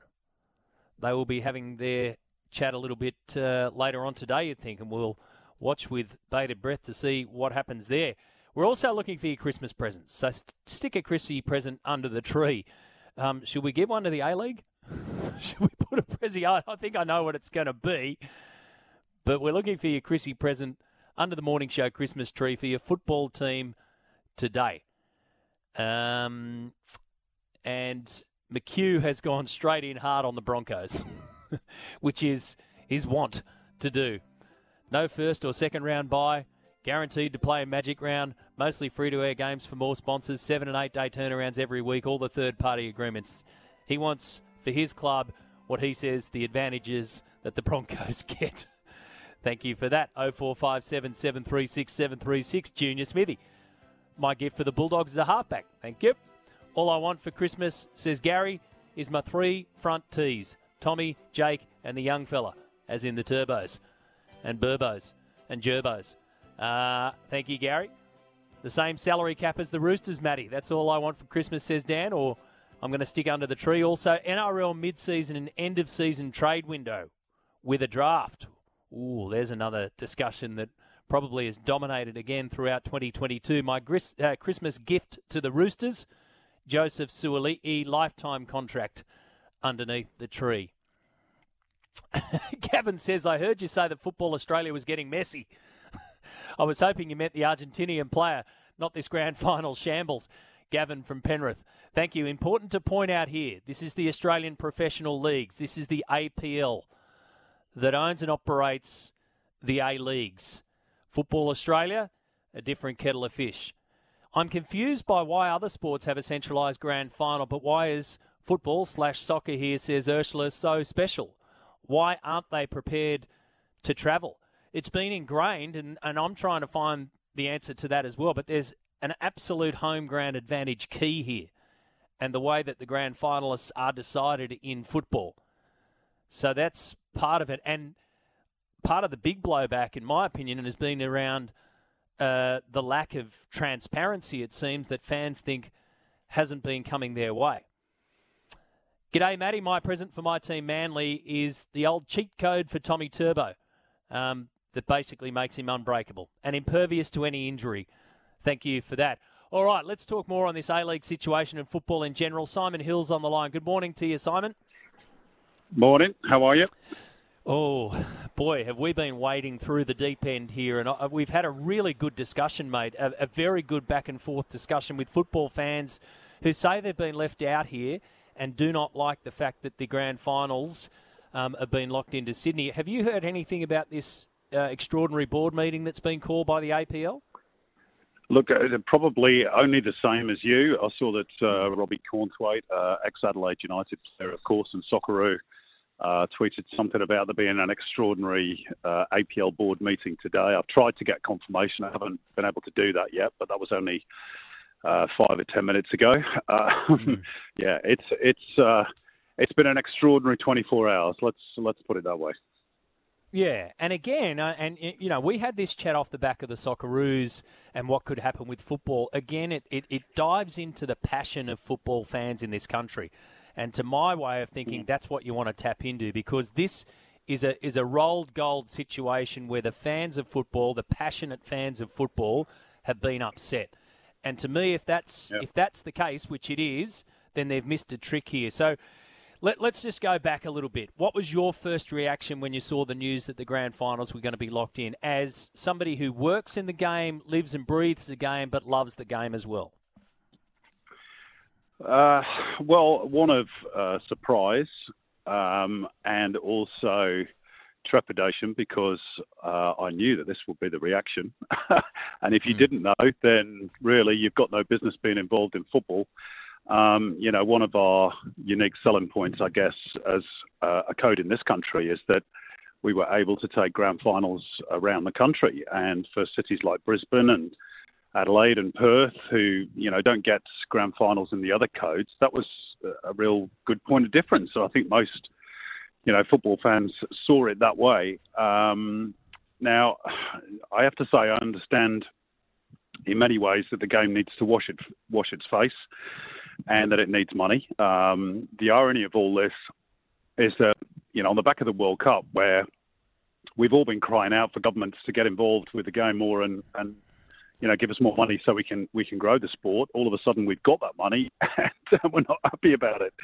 But you have to be careful as a sport, obviously, to balance those commercial interests with the sporting ones. And I think this is where the fans have felt somewhat let down. They feel as though they've not been involved in this discussion process. I know Danny Townsend said yesterday that they consulted fan groups.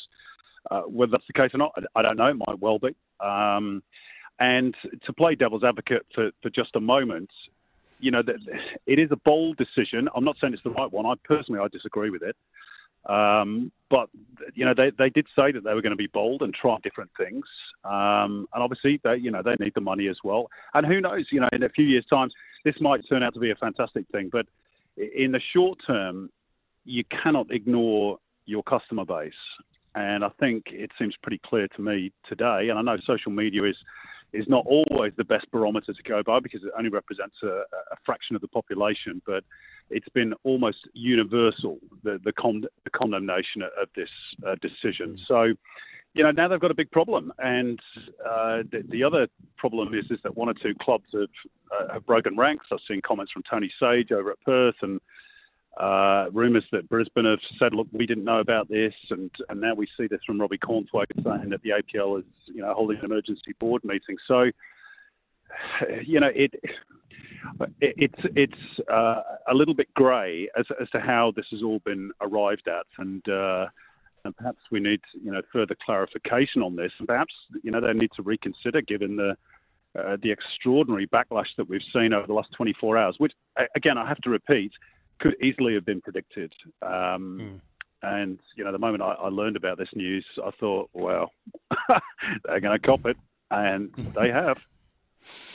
They certainly have. You make some really good points, and the balance around the commercial and sporting sides is always going to be difficult. And I said at the top, the business case versus the emotional case here.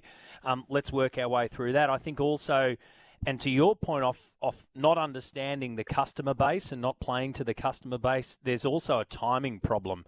So you're right, they've got a problem. How are they going to deal with it? If they took a board meeting today, if that's right information, and if they sit at that board meeting and throw it out the window and say we're going back to what we know and what the fans are telling us, how do you think that will go down for an organisation that, as you point out, wants to take risks and wants to be bold and is looking further down the track than the next year or so? Well, for a start, I can't imagine that would play out too well with Destination New South Wales. I assume that contracts have been signed. We don't know the exact figure of the deal, but we're told it's 8 figures. So as a bare minimum, it's $10 million. It could be a lot more than that. I don't know. So there would be bridges burned certainly in that regard at a time when the sport needs to build those bridges with governments and with the corporate world to get the investment that the game does so desperately need. There's no doubt about that. Apologies for the flying overhead. It's a really tricky one. As you rightly say, you have to balance out the commercial aspects with the sporting ones. And I think, perhaps what's disappointed me most of all is the fact that everybody's, piling onto Danny Townsend today. I understand that. He's the figurehead. He's part of the organisation that's made this decision, but he's certainly not the only one. And it was, stressed at the press conference yesterday that this was a collective decision that had been signed off on by all the clubs. One or two have denied that. But if that was the case, where was the show of strength? If you're going to take a big decision like this, you've got to own it and ride out, the criticism. And really, Danny was left like a shag on a rock yesterday, and had to field everything. And I felt that was, perhaps indicative of the fact that they'd read some of the blowback already and ducked for cover, which is not ideal. I get the feeling, experience tells me here, mate, that they didn't have all their ducks in a row before they announced all of this. They didn't, whilst they may have listened to fan groups, I don't know how much they've listened to fans, and they clearly have not passed this through the rinse routine throughout the game itself at all levels. So I've got a feeling that there's going to be a little hole somewhere along the way that they didn't see, and that has led them to this problem that they're in, and what happens next, we don't know. Just a quick one, semi-final. So tomorrow, Argentina v Croatia, then France v Morocco. What do you think plays out tomorrow morning, 6 a.m. start? Well, we could be set for a repeat of the 2018 final. If you remember, it was France-Croatia 4 years ago in Russia. So that's a possibility. Personally, not that I'm a fan of Argentina, but I think for Leo Messi's sake, given that this is probably going to be his last World Cup, it would be nice to see him in the final and with a chance to finish off his international career with a winner's medal. I tipped Argentina at the start of the campaign, so I'll stick with them to go through. The other one is fascinating, isn't it? France-Morocco. I mean, France, the world champions, they've got such talent in their ranks, but Morocco have surprised everybody. And of course, there's a bit of history between France and Morocco politically. So, they'll be very fired up. They'll play a conservative game. They'll try and contain France. And who knows? I mean, if we get an African nation in the final, that would just be unbelievable, the first time ever, and would really, strike the blow against the old Europe, South America hegemony. So I sort of hope that happens, but I sort of doubt that it will. I think it'll be Argentina, France. All right, Argentina to go through, France to go through. Good on you, mate. You've got a fair bit to talk about tonight on the Global Game. Thanks for your time. Ain't nothing true. Thanks, mate. Simon Hill there. Broski will be alongside him. So Simon and Alex live from 9 p.m.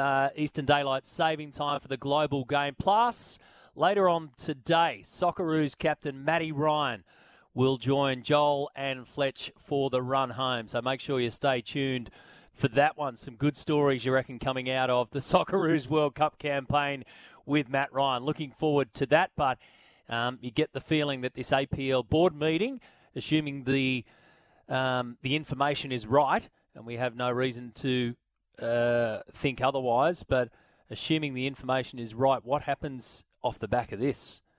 What happens today? Are they in a bit of trouble here? And look, if they do reverse it, I'd be of the opinion they would be leaving themselves massively exposed here to have to start handing over to other people involved or other people. Because if you're doubling down on making this big decision, and this is the future of where you want to take the games, if you're doubling down on that, you're making these decisions, but then you're calling board meetings, and if you do the backflip, then that might be the good thing for the game, but what does that say about the makeup of those making the decisions and how those decisions were then sent out to the public? I think it leaves everyone a little bit wide open. More to play out on that one. 21 minutes, or it's about 22 minutes now after 11 o'clock in Sydney, 22 after 10 in Queensland. Here's one from left field from McHugh. A text on the line says, Matty, Tommy's telling me he's way better on the bagpipes than Mark, and he looks a lot better in a kilt, the big fella. Can you confirm this, please? Maybe they should have a bagpipe contest on your show. LOL. Tommy doesn't need to answer this, but Mark, you certainly can. Better on the bagpipes, better in a kilt. Well, as somebody who owns a kilt and used to play the bagpipes, not to be too much of a stereotype here, I'd like to refute those claims with you. It's a bit, I mean... Hang on, not to be too much of a stereotype. Yeah, I do own a kilt, and I own a kilt and play bagpipes. Do you actually have bagpipes? I don't anymore, no. I played them when I was younger. Right. So, do you wear the kilt only on special occasions? So I have two kilts. I have a wedding kilt, so one that you wear to weddings. It's the fancy one, dress kilt. Looks really nice. And then I have a drinking kilt, which it's quite common. It's cheap. It's not like the best quality. And you wear it to the football, and you just wear the kilt and the sporran. You don't wear the whole get-up. You just the bottom half. So if it gets beer on it or anything, you're all good. Yeah. You gotta have two the sporran's the little... the little pouch. Little pouch, isn't the little it? pouch, and then you got your ski and do, which is your knife in your sock. Yes. But yep. I have dressed up in one. Oh, nice. Yeah. In Glasgow for the 2014 Com Games. Yeah. And thought I was going okay until one of the blokes... it's like the concierge or whatever, a ripper guy came out and he said, do you mind if I help you there? And I went, no. And he goes, we might have to go into the room there. And I went, yeah. I put it on back to front. Oh, amazing. Yeah. So what do you keep in the sporran? In the sporran, it's just a pocket. You keep anything in there. Yeah, just your phone. Yeah. They were way ahead of somewhere to put your mobile phone, weren't they? The trick is with a kilt, for all those future kilt wearers out there, it's got to come to the top of your knees. So if you have your kilt on and you go down on your knees, it should barely touch the ground. It should only just touch the ground. And right. That's the height you want it at. It's a lot higher than you think it is. Yeah. You wouldn't know of the great Australian Reg Grundy, would you? No, I'm afraid not. No. But the rhyming slam, does that sort of work? Reg Grundys? Yeah. Okay. Yeah. Okay. So Reg Grundys or no Reg Grundys? So, yeah, we call it True Scotsman. And honestly, I've done both, and I know which one I prefer. So, if I'm at the football, and it's December 19th, and I'm watching Scotland in a World Cup match at Hampden, I'm covering up. No Reg Grundys. No, but there's quite happen at weddings, or maybe with my friends. If you go to a wedding with all my pals, and they find out that you are wearing... they'll be gone pretty quickly, is what I'd say. Right. Yeah. Gotcha. All right. Well, there's an insight. Thank you for that, McHugh. I don't know if we answered the question. You're way better with bagpipes, and you reckon you look way better in a kilt than 2am Tommy. Maybe something to put on the agenda for next year's show. We need to get to the SEN newsroom. Thank you, Vanessa. We're right into the important stuff now. Dirty Flamingo says it's called a long skirt. LOL. McHugh fires back saying Tommy's kilt's called a mini skirt.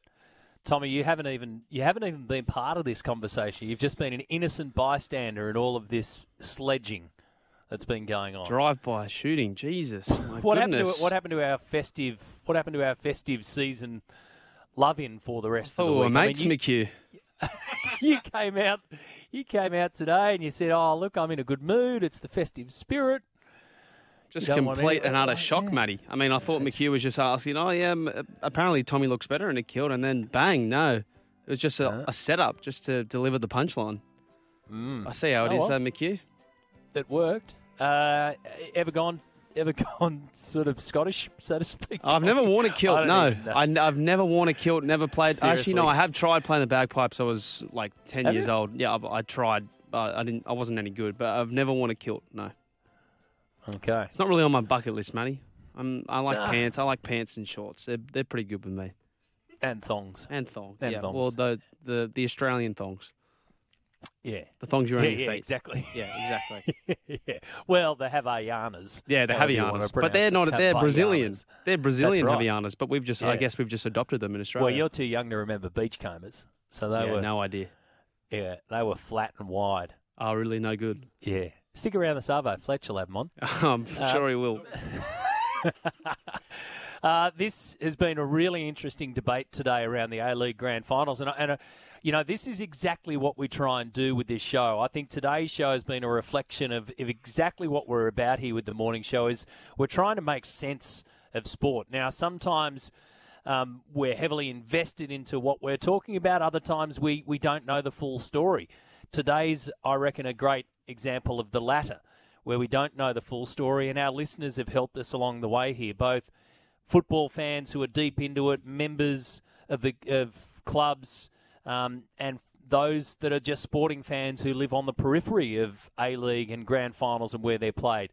It was pointed out to me, and we've said so before, that the A-League is not the only sport major code in Australia that takes its Grand Final to the top team. The BBL do the same. As Brad from Quakers Hill pointed out, the city-based Grand Final is the tradition of the A-League like the BBL. It's traditional to have the Grand Final in Sydney and Melbourne for the NRL and AFL, just his take after years of neglect for the A-League. So is that the problem? Is it the home ground advantage / tradition that's already been built into it, or is it the way that this information has come out? And I reckon it's a little bit of both. It's a bit of both.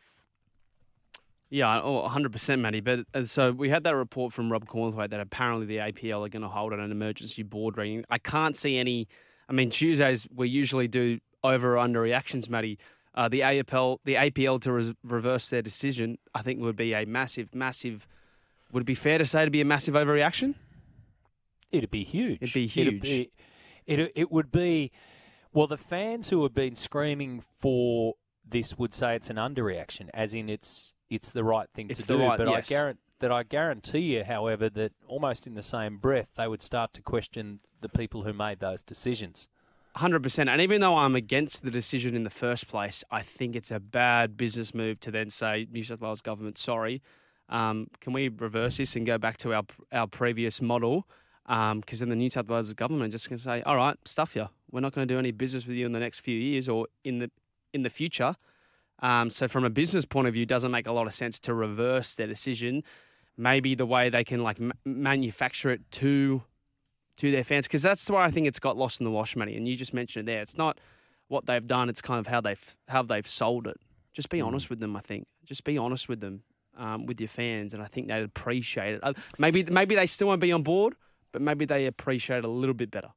Well, look.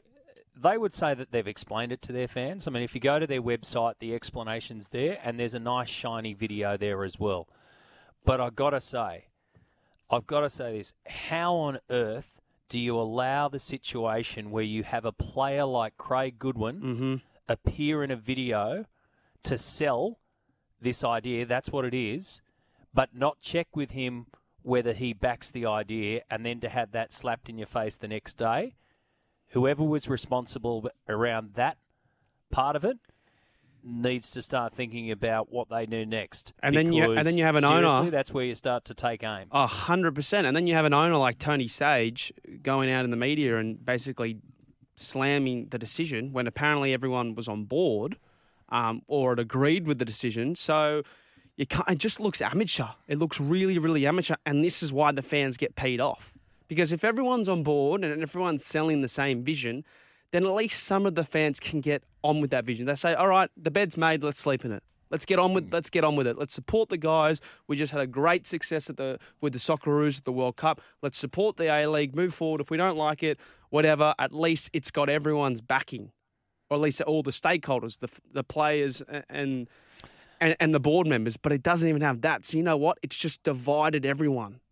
It's divided everyone, and you can't be successful if you're divided. Look, hindsight's a wonderful thing, right? Hindsight is a wonderful thing. But why on earth don't our sporting organisations in Australia listen and just cut through the BS? We said the same with Cricket Australia and this whole messaging stuff that they go on with. Just cut through the crap and give the fans, especially now, what they want, which is a clear explanation. I would have been happy, and tell me, football fans, if you would have been happier if Danny Townsend had have come out, or whoever it was from the APL, and said, we just found another revenue stream, folks, for our game. We're putting, let's call it 10. We're putting $10 million into our bank for this game. It's come at a cost. The cost is that we have to have the grand final in one state for 3 years. All right, we've listened to you, we've done this, we've done that. We know it's not a popular decision, but this is the reality. We need the cash, and there's a payoff to do it. Had you said that, perhaps there wouldn't have been as big a problem. But you put out a shiny video with nice imagery of the Opera House and all that kind of stuff, and there's Craig Goodwin, and within 1 day, that video is completely and utterly irrelevant. Mm-hmm. Because one of the guys in it has said, I don't support it. Throw that one in the bin. Hey, Matty, I've got a Christmas present for us for the morning show for 2023. Can I put forward a little idea with you? I want to have, thank you, Mark. Music up, please. Can we get a little sound effect? And me and Mark can probably talk about this over the holidays, and you can have an idea as well about what we can use. Just a little sound effect like a BS ding. So any time throughout 2023, any sporting organisation, any coach, any player, any fan comes out with some rhetoric that we believe is BS, we just put BS alert, BS alert. It's like an alarm that just goes off. And our listeners can send it in as well. Hey, Matty found this. Hey, Matty. Hey, Tommy, Mark found this. Play the BS alarm, and we just play it. What about a crapometer? A crapometer. I like that. Yeah, a crapometer, because there are varying levels too, isn't there? So, you know, you can sort of, like it goes higher, the more... Yes, red the more is... spin more spin, more BS. We start to get... I thought, because I know that you're fascinated by the revenue stream, I thought that you were going to say for next year, can we look at ways of getting another revenue stream into our show? Ooh. And what I was thinking, Mark, was if we had have been diligent, we could have swept up all of the coins that Tommy's chucked on the table throughout the course of this year, and I'm sure he's got more. I mean, there's more to come, but I think if we had have done the old casino trick, when you do that, we just shovel it all into a big bin at the end. Oh, yes. Well, Matty, sorry to tell you that it's all 5 cent coins. I'm sorry. Hang on, what happened? It's 2 cent coins, isn't it? Tommy's 2 cents. Sorry, Tommy's 2 cents. What you don't see, Matty, as well, is he actually cleans them up after each time as well. Yep. He just sweeps them back up, straight back into the pocket. Yeah. Somebody's got a good point here. It's the Brisbane Eel who says, Matt, the job's done already. Big Bash starts today, but all that's being discussed is A-League. No publicity is bad publicity. I was going to ask you this, Matty, last hour. Do you reckon Cricket Australia media team are just loving what's going on with the APL right now? Nick Cockley sitting back. Just talk about the APL more. No more interview requests from me, please. Thank God we're not talking about David Warner and Sandpaper Gate. Seriously. Oh, my goodness. It just goes from one to another. It's like the NRL season. One coach is under fire, and then another team loses 3 in a row, and that coach is under fire for the next 2 or 3 weeks, and it's just a repetitive cycle. So I think Cricket Australia will be absolutely loving this dead time between the West Indies series and the start of the South African series.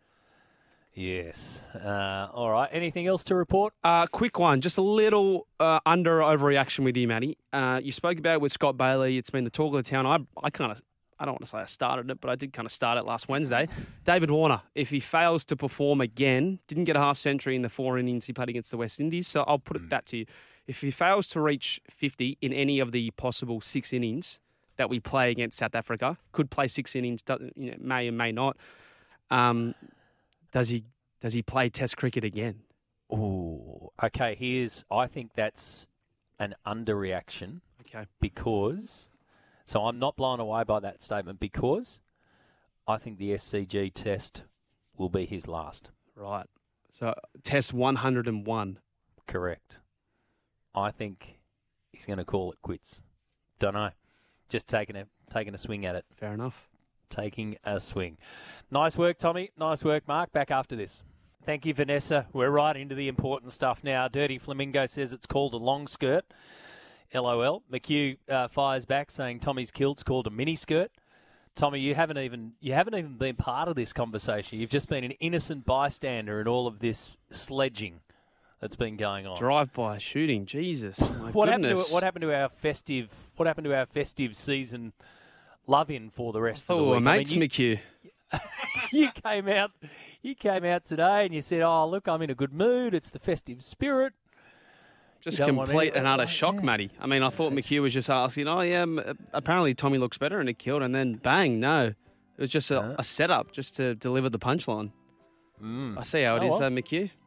It worked. Ever gone sort of Scottish, so to speak? I've never worn a kilt. No, I've never worn a kilt. Never played. Seriously? Actually, no, I have tried playing the bagpipes. I was like 10 years old. Yeah, I tried. I didn't. I wasn't any good. But I've never worn a kilt. No. Okay. It's not really on my bucket list, Matty. I like pants. I like pants and shorts. They're pretty good with me. And thongs. Thongs. Thongs. Well, the Australian thongs. Yeah. The thongs you wear on your feet. Exactly. Yeah, exactly. Yeah. Well, the Havaianas. Yeah, the Havaianas. But they're not. They're Brazilian. They're Brazilian Havaianas. But we've just, I guess, we've just adopted them in Australia. Well, you're too young to remember beachcombers, so they were no idea.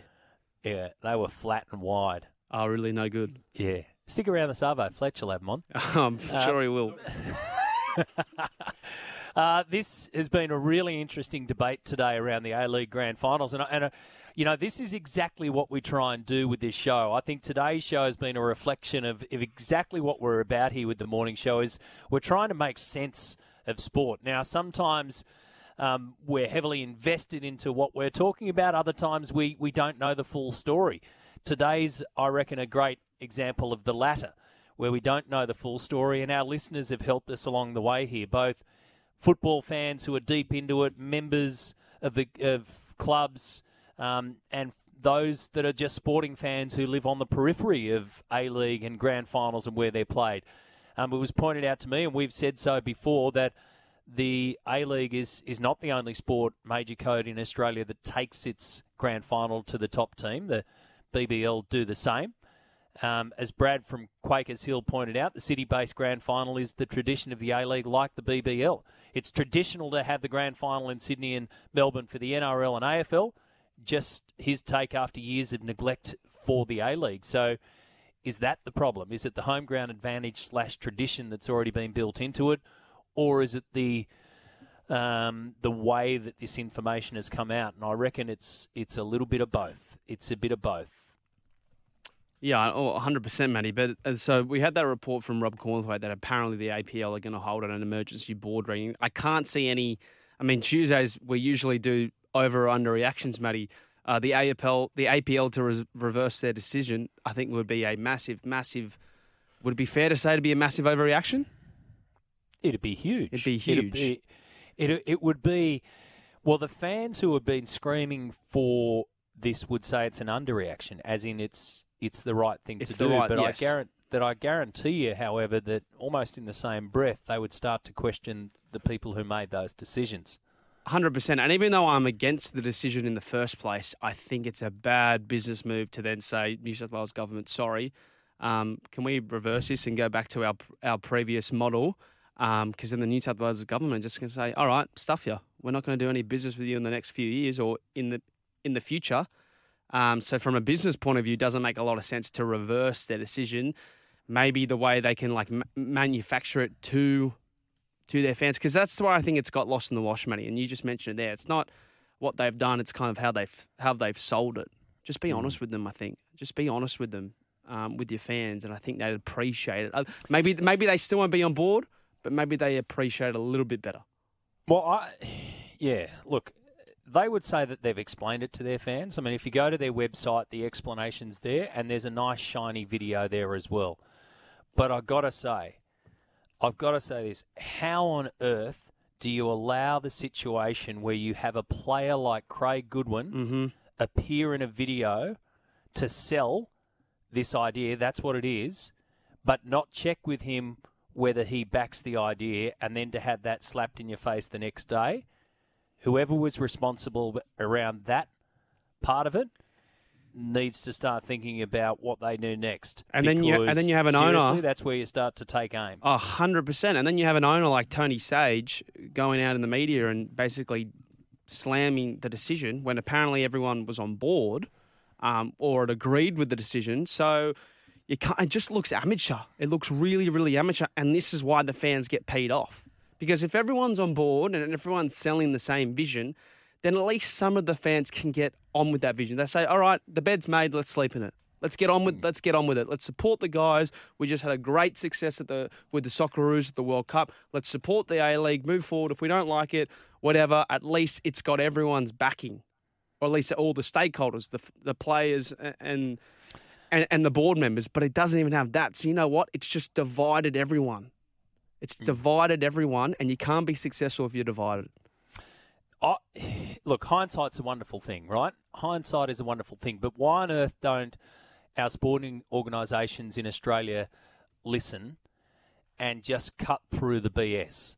We said the same with Cricket Australia and this whole messaging stuff that they go on with. Just cut through the crap and give the fans, especially now, what they want, which is a clear explanation. I would have been happy, and tell me, football fans, if you would have been happier if Danny Townsend had have come out, or whoever it was from the APL, and said, we just found another revenue stream, folks, for our game. We're putting, let's call it 10. We're putting $10 million into our bank for this game. It's come at a cost. The cost is that we have to have the grand final in one state for 3 years. All right, we've listened to you, we've done this, we've done that. We know it's not a popular decision, but this is the reality. We need the cash, and there's a payoff to do it. Had you said that, perhaps there wouldn't have been as big a problem.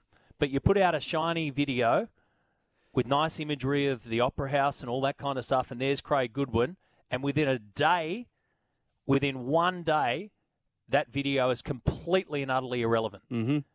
Because one of the guys in it has said, I don't support it. Throw that one in the bin. Hey, Matty, I've got a Christmas present for us for the morning show for 2023. Can I put forward a little idea with you? I want to have, thank you, Mark. Music up, please. Can we get a little sound effect? And me and Mark can probably talk about this over the holidays, and you can have an idea as well about what we can use. Just a little sound effect like a BS ding. So any time throughout 2023, any sporting organisation, any coach, any player, any fan comes out with some rhetoric that we believe is BS, we just put BS alert, BS alert. It's like an alarm that just goes off. And our listeners can send it in as well. Hey, Matty found this. Hey, Matty. Hey, Tommy, Mark found this. Play the BS alarm, and we just play it. What about a crapometer? A crapometer. I like that. Yeah, a crapometer, because there are varying levels too, isn't there? So, you know, you can sort of... like it goes higher, the more red the more is spin. More spin, more BS. We start to get. I thought, because I know that you're fascinated by the revenue stream, I thought that you were going to say for next year, can we look at ways of getting another revenue stream into our show? Ooh. And what I was thinking, Mark, was if we had have been diligent, we could have swept up all of the coins that Tommy's chucked on the table throughout the course of this year, and I'm sure he's got more. I mean, there's more to come, but I think if we had have done the old casino trick, when you do that, we just shovel it all into a big bin at the end. Oh, yes. Well, Matty, sorry to tell you that it's all 5 cent coins. I'm sorry. Hang on, what happened? It's 2 cent coins, isn't it? Tommy's 2 cents. Sorry, Tommy's 2 cents. What you don't see, Matty, as well, is he actually cleans them up after each time as well. Yep. He just sweeps them back up, straight back into the pocket. Yeah. Somebody's got a good point here. That's the Brisbane Eel, who says, Matt, the job's done already. Big Bash starts today, but all that's being discussed is A-League. No publicity's bad publicity. I was going to ask you this, Matty, last hour. Do you reckon Cricket Australia media team are just loving what's going on with the APL right now? Nick Cockley sitting back. Just talk about the APL more. No more interview requests from me, please. Thank God we're not talking about David Warner and Sandpaper Gates. Seriously. Oh, my goodness. It just goes from one to another. It's like the NRL season. One coach is under fire and then another team loses 3 in a row and that coach is under fire for the next 2 or 3 weeks, and it's just a repetitive cycle. So I think Cricket Australia will be absolutely loving this dead time between the West Indies series and the start of the South African series. Yes. All right. Anything else to report? Quick one. Just a little overreaction with you, Matty. You spoke about it with Scott Bailey. It's been the talk of the town. I don't want to say I started it, but I did kind of start it last Wednesday. David Warner, if he fails to perform again, didn't get a half century in the 4 innings he played against the West Indies, so I'll put it that to you. If he fails to reach 50 in any of the possible 6 innings that we play against South Africa, could play 6 innings, may and may not, does he play Test cricket again? Oh, okay. I think that's an underreaction. Okay. Because... So I'm not blown away by that statement because I think the SCG test will be his last. Right. So test 101. Correct. I think he's going to call it quits. Don't know. Just taking a swing at it. Fair enough. Taking a swing. Nice work, Tommy. Nice work, Mark. Back after this. Julian King will continue to follow this story around the A-League Grand Finals and the reporting of a board meeting being held today. Danny Townsend has talked this morning about the magnitude of the blowback was more than they expected hate fans to walk out on their clubs. He said this was a league decision, but the clubs were complicit in that decision. It was all designed to drive the game forward. The negotiation, he said, has taken 12 months, not something that was thought up last week. So let's see what happens. Do they double down? Do they continue on this path, or do they change it all completely? It seems as though we'll have a fair bit to talk about tomorrow as well. Alex Brosk will join me. Don't forget Matt Ryan coming up too later on the run home with Joel and Fletch. Bharat Sundaresan will be on the show tomorrow, and Matt Logue to talk basketball as well. Thank you for all of your input. Thanks for educating me today. It's been a great discussion. We'll do it all again tomorrow. Have a great day.